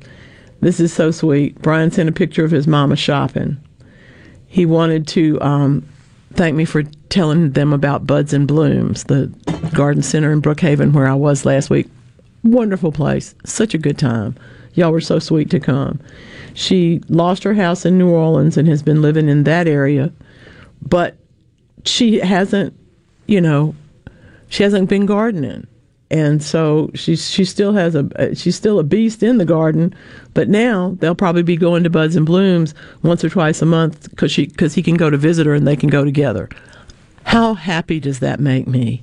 How happy does that make me? Thank you for telling me, and thank you for telling me that you're there. She's it's tough. It's tough to start another garden when you've had one for years, and he says that. He started asking her questions and got her into container gardening, and she's off and running.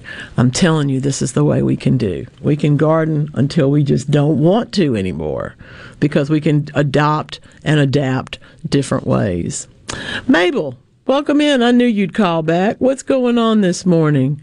Hey, Mabel, thank you for calling Weekend Gardening. What's up?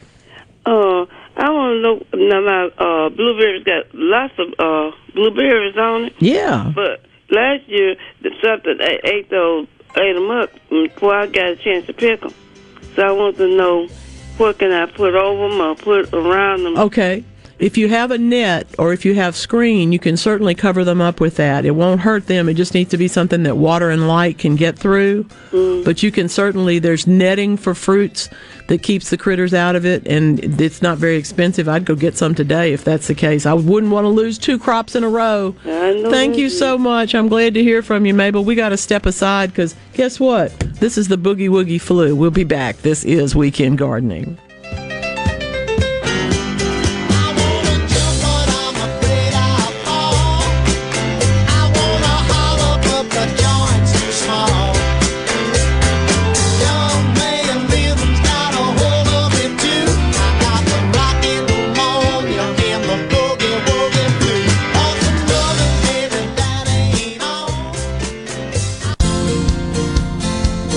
make more money? Do you need a high school diploma? Do you need help fast? No problem. Contact your local community college to learn more about the My Best program. My Best, improving the quality of life for Mississippians. I'm Dr. Andrea Mayfield, Executive Director of the Mississippi Community College Board. Funding for this ad provided by the W.K. Kellogg Foundation.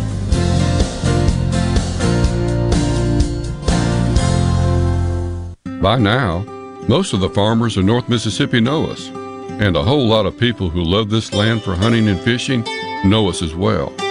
Mississippi Land Bank has helped finance farmland, farm equipment, country homes, and recreational land for more than 100 years. We know the people, the crops, and the best fishing spots as well. We know the lay of the land in North Mississippi, and that's where I stand. Visit mslandbank.com. Are you turning 65? Humana can provide answers to your Medicare questions, including, what are my Medicare plan options? Which Medicare plan is right for me? And how do I choose a Medicare plan? Listening, learning, and providing whole health support that meets you where you are. That's what we call human care. To learn more, call 601-605-5130 to speak to your local Humana sales agent. Ridgeland Medical Clinic is a proud sponsor of the Gallo Radio Show, conveniently located in Ridgeland off Highway 51 North in the Oak Place Shopping Center. Call them to see Jody Adams today. Family Termite is a proud VIP sponsor of the Handyman Show on Super Talk Mississippi. Whether you're a proud DIYer or a seasoned veteran, Mississippi's handyman Buddy Slowick has the answers to your home improvement questions each Saturday from 10 till noon. Garden Mama here for Lakeland Yard and Garden. Now is the time to get yourself to Lakeland Yard and Garden for the largest selection of patio furniture, outdoor-indoor living areas, umbrellas, replacement cushions, and beautiful fountains and stepping stones. You'll even find Komodo Joe grills and collegiate gift items. The expert staff members at Lakeland Yard and Garden will be happy to guide you through their large nursery stock of bedding plants, perennials, tropicals, and more. While you're there, be sure to get your topsoil or mulch sold by the bag or in bulk. Lakeland Yard and Garden even offers local delivery. Lakeland Yard and Garden, growing your way and serving you for over 40 years. Stop by or call today, located at Lakeland Drive and Airport Road, 601-939-7304, online at lakelandyardandgarden.com. Listen to your Garden Mama now. It's Lakeland Yard and Garden Center for all your gardening needs and a whole lot more.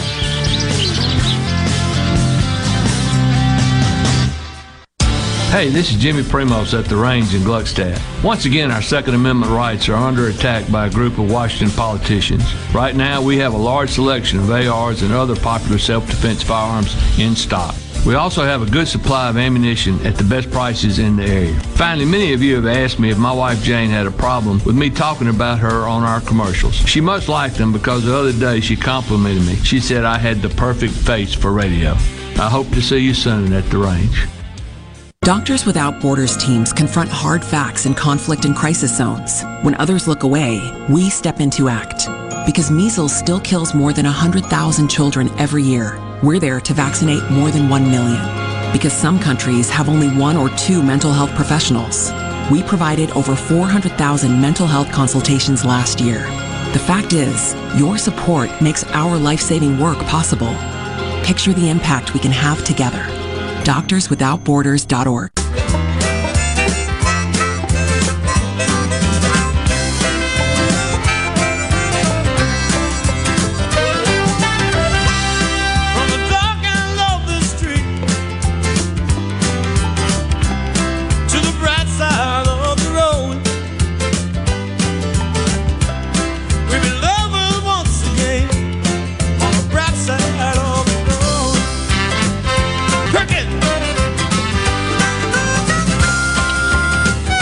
The ceasefire text line is hot this morning. Welcome in. Thank you very much for being part of Weekend Gardening. I know you got choices. I'm just so glad you chose me. Thank you very, very much for that. If you need me during the week, you can always reach me at mamaonair@yahoo.com. And of course, thank goodness, There's patreon.com/Garden Mama for the Garden Mama community. Come on over there and visit with me. Send in some info. Look at what we've got. Check out my archive. I've got some stuff in there that, believe me, is pretty hilarious. But sometimes it's informative too. So there you are. Let's see. Angela from Cortland sent in a picture of a flower. What is this? I think it's a phlox, but it might be diascia. I can't see the leaves, so I'm not sure which of these leaves go with the flower. But it's one or the other of those two plants. I have a couple of other ideas and tips for you, some other things that you might want to be seeing about. The question is always at this time of the year, how come my houseplants are so happy outside and I kill them indoor? Well, it's about humidity at that point. So if you've really had a failing bench in the house, that the bright light's there and you don't water too often, you're not killing them with overwatering and this and that. Oftentimes it's just the humidity around the plants, and outdoors is certainly better for that.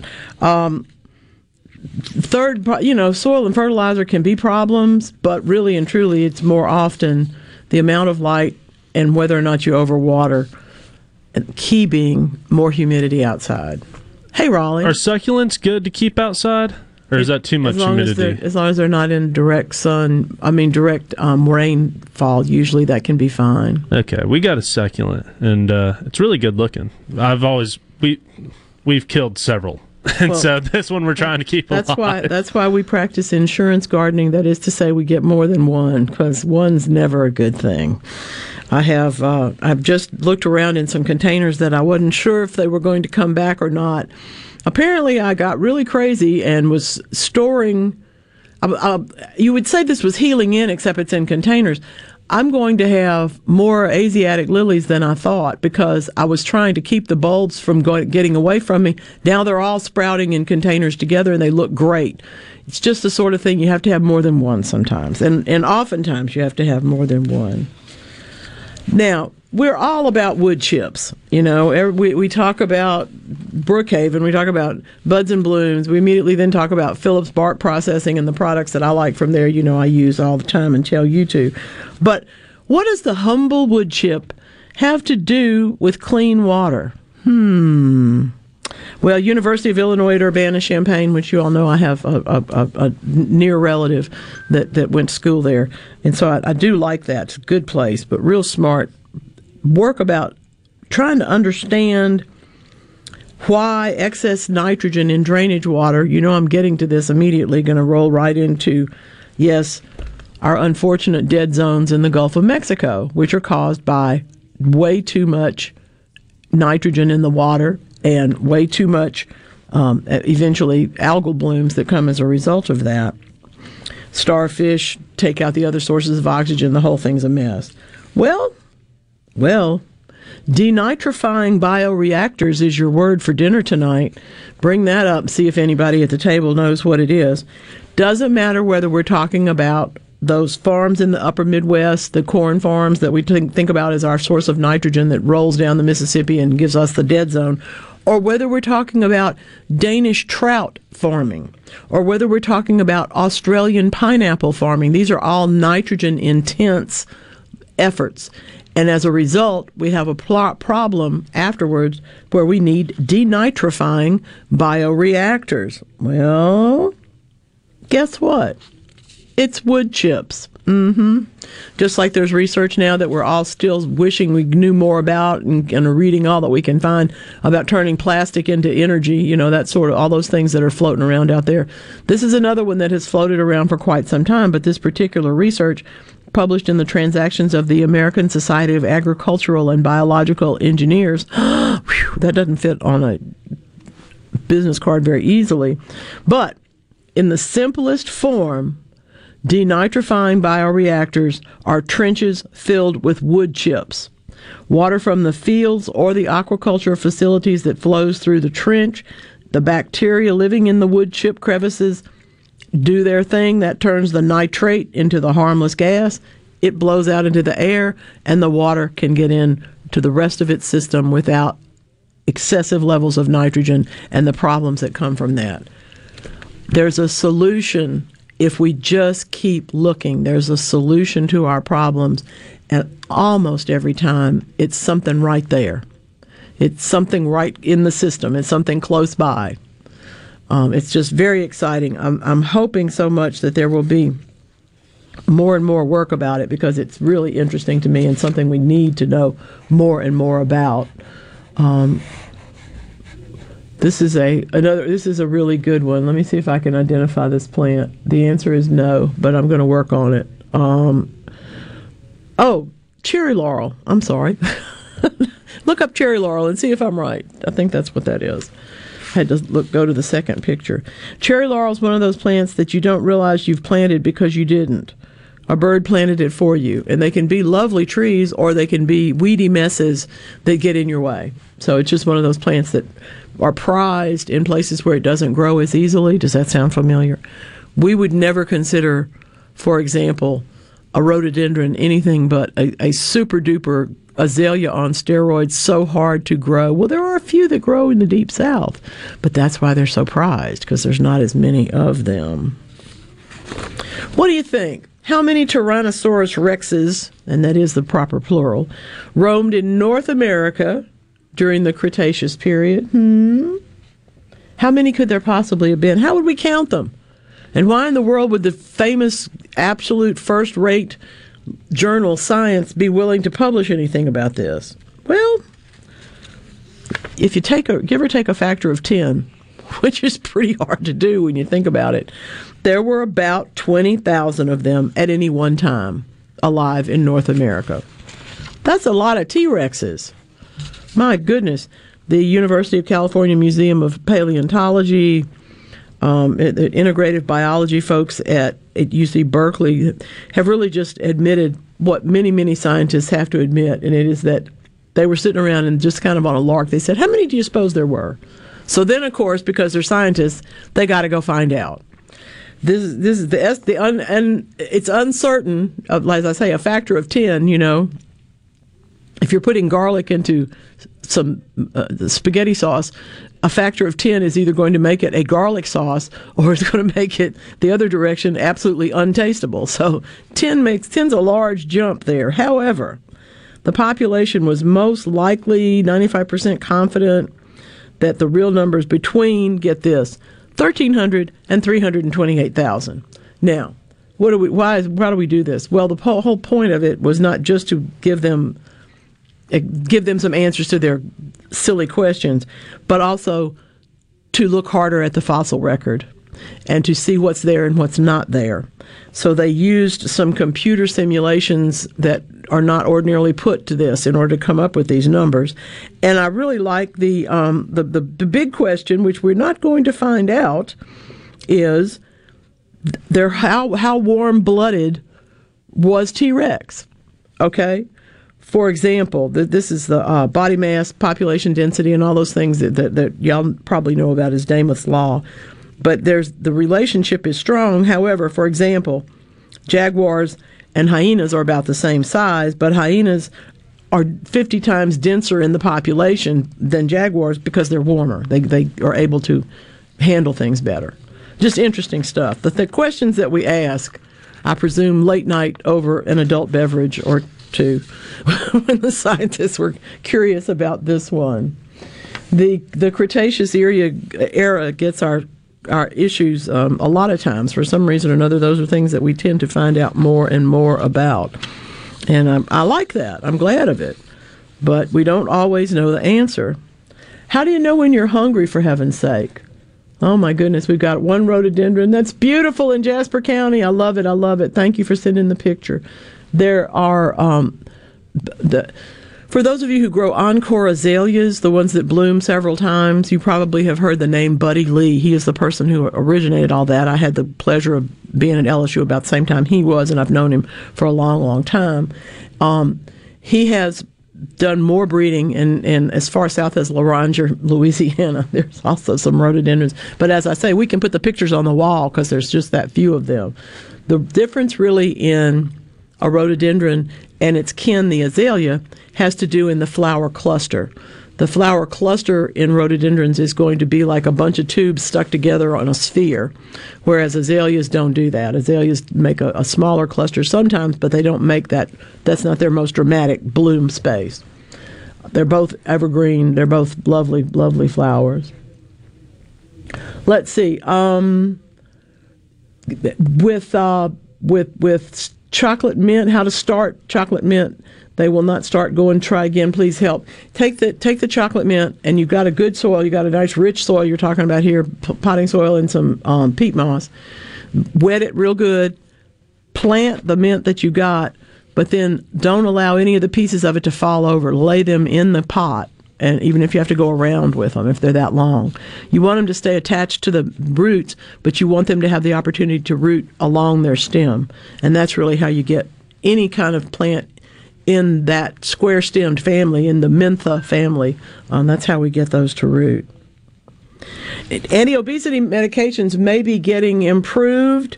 We are now finding out, and why didn't they find this out when I was a kid, where your brain switch is for hunger. How do you know? Well, it's in your hypothalamus, and if we can just get a little bit better regulation going there, obviously the implications not just for obesity but for improper food digestion and whatnot would have a huge thing to do with the ability of us to be better and healthier people. One of the questions is always, are you really hungry, or are you just used to eating at this time? And that's true. That is a question that people will have. You can change your habits. If you find that you're not getting in enough calories and you're eating all in the morning, then obviously that supplemental fasting business isn't working for you. But being able to find out where this is, Queen Mary, several different universities of science have worked on this because it's a problem worldwide. And publishing, the Weizmann Institute is letting us know how it is in fact activated by one of the drugs recently approved for treatment of obesity. So we now are going to understand more about how these things come together and how they work. It would really make a big difference for all of us if we could know better how it works or how it's going to work. It's a really important piece of the puzzle. I like that. I was talking about ground covers in the previous hour, and I don't think I got to wax poetic on ajuga. I'm about to start collecting ajuga. I've got a bed that I've decided I want to choke out everything else that's growing in there. And really, ajuga is one of the strongest. I know I could put in a couple of other tracheospermums or things like that, but I don't want it to grow thick. I want it to grow flat and cover. And in this case, bugle flower or the ajuga is the one it is. They're rosettes. Most of them are green. Some of them are darker. Some of them are variegated. But it's a beautiful, beautiful plant. And at this time of year, they begin to have little blue flower stalks on them, which is also very, very sweet. Lovely, lovely plant. Let me see. Up in the Delta, I don't want to say up, but that's what everybody always says. Y'all, hey there in the Delta. Do Encore azaleas newly planted need to be fertilized? If you have not used a root stimulator fertilizer or a compost tea or a vermiculture tea, which is obviously my favorite, to water them in with, then you're missing a bet. Because what we want to do, no matter what shrub it is, we want the roots to have a chance to grow first. Perennials, too, for that matter. We want the roots to have a chance to grow first before we ask it to put on top growth. And it's a good idea to go ahead and get that fertilizer and use one that's made for azaleas. But azaleas Encore is just the same as any other rebloomers. We prune after the first big bloom. We think about Loropetalum in that same way. The pink French flower shrubs, we want to prune them right after their first flowering. Dan, you're in Woodland. Let's talk. What's going on, sir? Hello, Dan. Thank you for calling. Well, okay, Dan will have to hold on. I was hoping to talk to him while the little tune was playing out, but just keep him on hold for me, will you please, Raleigh? And we will. I didn't get to do that one, so I'll get to do it right afterwards. If you're using slow-release fertilizers, remember they're also getting used up in heavy rains, so you may want to replace them as well. We can talk about this and that and the other thing. We got a little ways to go and a lot more happening on the text line, too, here on Weekend Gardening.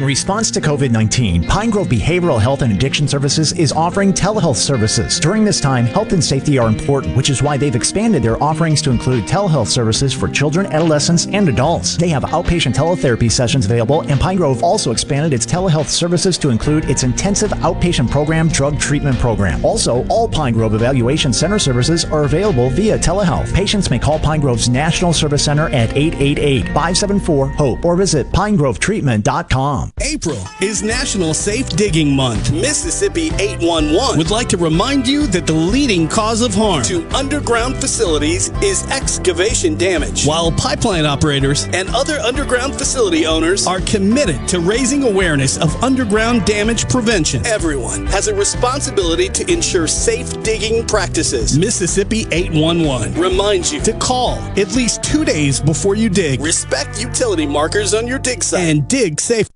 When you start to see God, the undaunted, determined, dead serious love of God in Jesus, by faith you start to see Him everywhere else, even when it feels like the world is against you. And perhaps no one learned this better than the prophet Jonah. Dr. Michael Ziegler this week on The Lutheran Hour.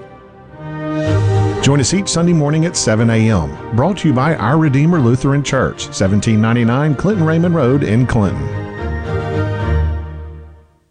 This hour of Weekend Gardening is brought to you locally in part by the Tractor Store, your Mahindra dealer on Highway 49 South in Richland. The Tractor Store is proud to sell Mahindra, the world's #1 tractor. The Tractor Store, your farm and lawn equipment destination. Garden Mama here for Lakeland Yard and Garden. Now is the time to get yourself to Lakeland Yard and Garden for the largest selection of patio furniture, outdoor-indoor living areas, umbrellas, replacement cushions, and beautiful fountains and stepping stones. You'll even find Komodo Joe grills and collegiate gift items. The expert staff members at Lakeland Yard and Garden will be happy to guide you through their large nursery stock of bedding plants, perennials, tropicals, and more. While you're there, be sure to get your topsoil or mulch sold by the bag or in bulk. Lakeland Yard and Garden even offers local delivery. Lakeland Yard and Garden, growing your way and serving you for over 40 years. Stop by or call today, located at Lakeland Drive and Airport Road, 601-939-7304, online at lakelandyardandgarden.com. Listen to your Garden Mama now. It's Lakeland Yard and Garden Center for all your gardening needs and a whole lot more.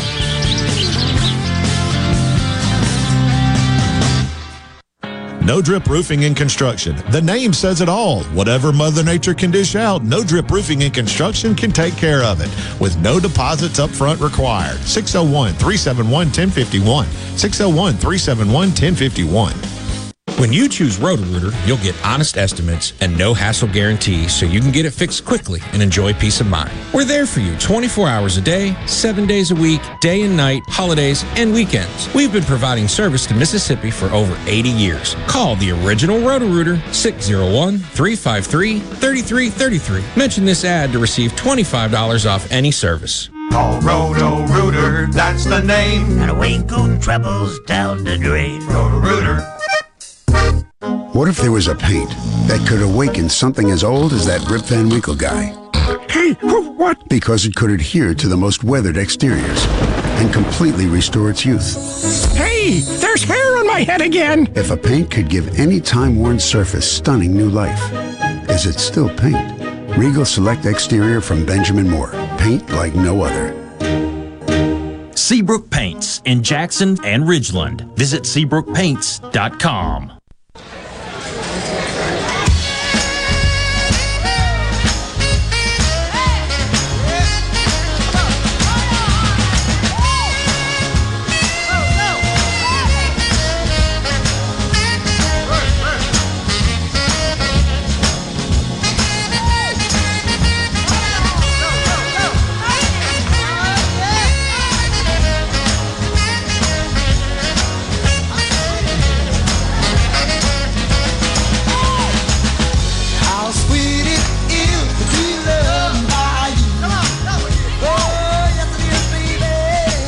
Welcome into Weekend Gardening. One of the best questions that I've had today are coming in on the text line. This particular one is great.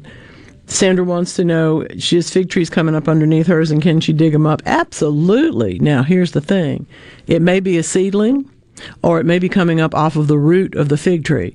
This is really two different situations, both of which can be dug up, but you won't get as much root if you're digging it off the root. So watch what you're doing. If you dig in there and you hit it and it's hard, that's the root underneath it. So go on and take a little piece of that with you. It's not going to hurt the tree. But it's also important to know that if it's a seedling, it's going to be easier to manage and easier to get taken up from there. Some people don't like to dig up the ones that are attached to the roots. They just cut down that particular piece, and then the reason it's happening is because there's not enough mulch on top of those roots. And so that's another thing that you want to keep up with. Let's see. Larkin's got a tree in eastern Tennessee that sure does look like princess flower or paulownia. I'm only seeing the flowers, but it looks like paulownia, which is known as princess tree. So that's a good one. Pretty thing. Those are blooming now, so I'm not surprised to see that. Can see if the caller is there, would you please, Raleigh? Dan in Woodland. Hello, sir. Hello. Yes, I was wondering if you have any suggestions on how to keep squirrels out of your pear trees. Well, a couple of things. Netting is the one that most people use, but other folks say that doesn't work enough, so they end up putting up a baffle of something like chicken wire that the squirrels can't top. In other words, if you hang the net on the tree, the squirrels rather can often climb through that. But if you put a frame around it and put the net on the outside of it, oftentimes they can't get through that. It's a real big pain. I have every bit of empathy and sympathy for you. The squirrels are, if I didn't know how to cuss already, when I had the squirrels eat up all my tomatoes one year, I would have learned. Because they are really a pain. I got another way of getting rid of them, but squirrel season's not open. That is correct. And I appreciate you not wanting to be in violation of what we all understand are very important seasonal rules. Okay, it's a tough one. Thank you, though. Really, exclusion is the answer, and it's tough. I have a couple of cats. My people that don't like cats in the garden would not like my garden, and they have told me so. But I have a couple of cats, and they hang outside, and they don't. The squirrels don't come out of the trees. It's sort of a mutual coexistence.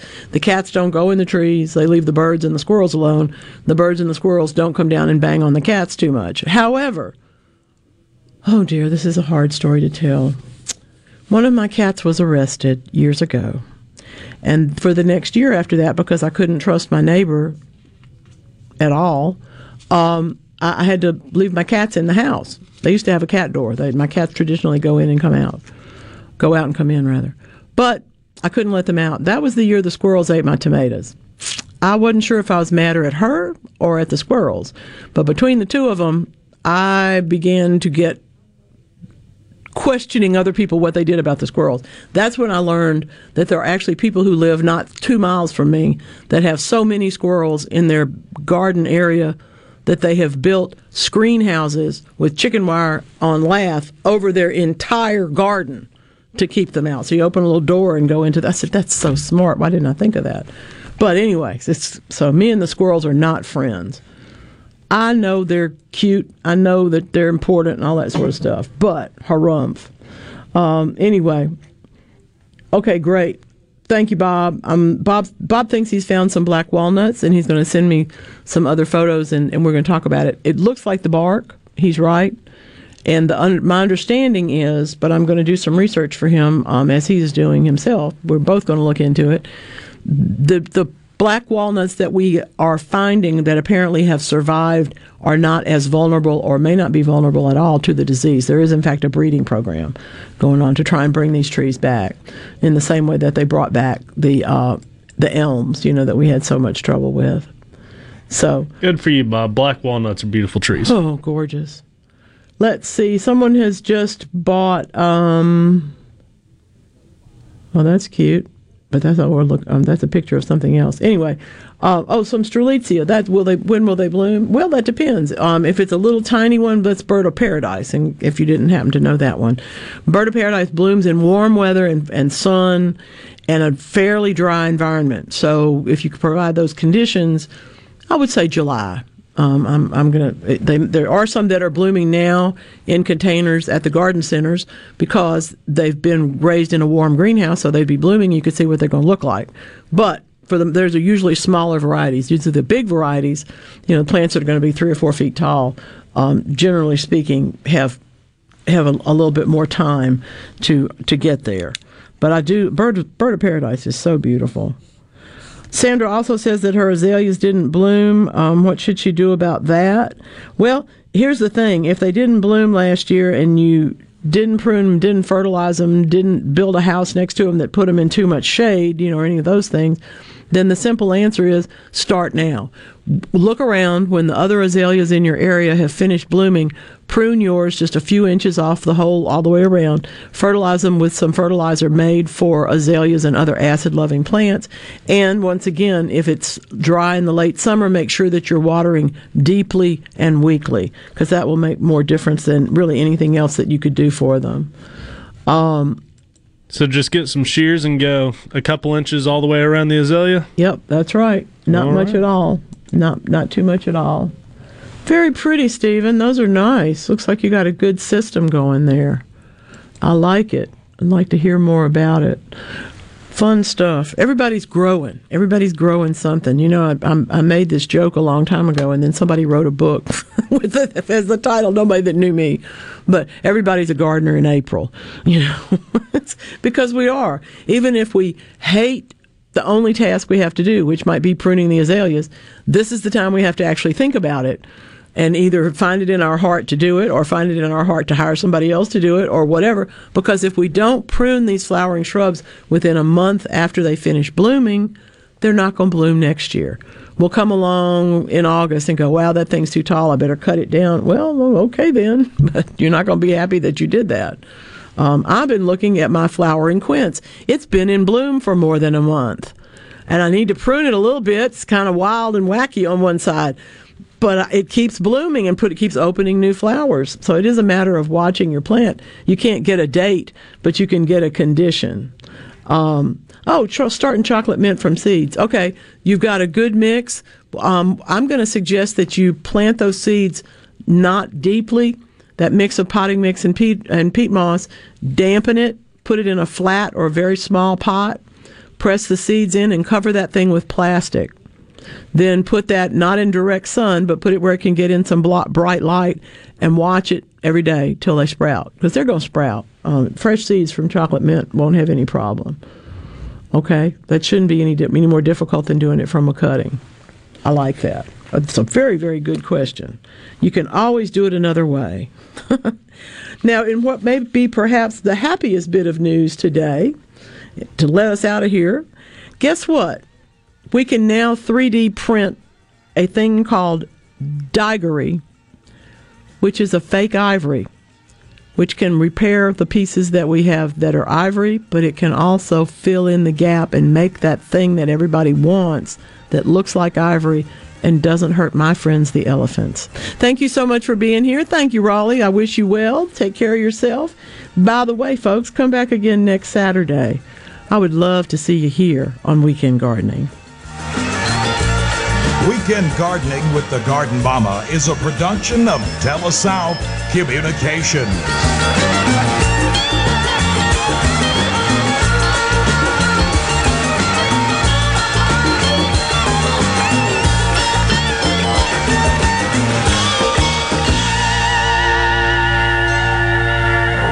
In response to COVID-19, Pine Grove Behavioral Health and Addiction Services is offering telehealth services. During this time, health and safety are important, which is why they've expanded their offerings to include telehealth services for children, adolescents, and adults. They have outpatient teletherapy sessions available, and Pine Grove also expanded its telehealth services to include its intensive outpatient program drug treatment program. Also, all Pine Grove Evaluation Center services are available via telehealth. Patients may call Pine Grove's National Service Center at 888-574-HOPE or visit pinegrovetreatment.com. Confidence, peace of mind, a way forward. During tough times, these are the things we all want. And with the personalized help of a Trustmark relationship manager, it's something we can find together. That's why Trustmark is standing by business owners. No matter what challenges you may be facing, we are here with a suite of financial services to help you find a path forward. Learn more at trustmark.com/business.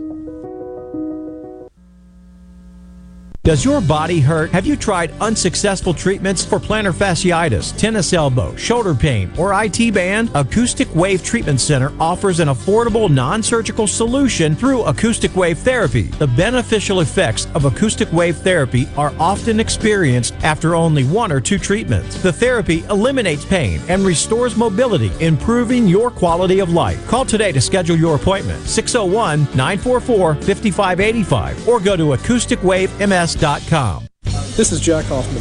For nearly 31 years, Tico's Steakhouse has been a staple of fine dining in Jackson, Mississippi. Dad has long since desired for me to come work alongside him, and now that I'm here, I would like to invite you to come experience our family tradition of our hospitality, sizzling steaks, and healthy poured beverages. Our dining rooms are open, and we are taking reservations. Our private rooms are also available, along with takeout.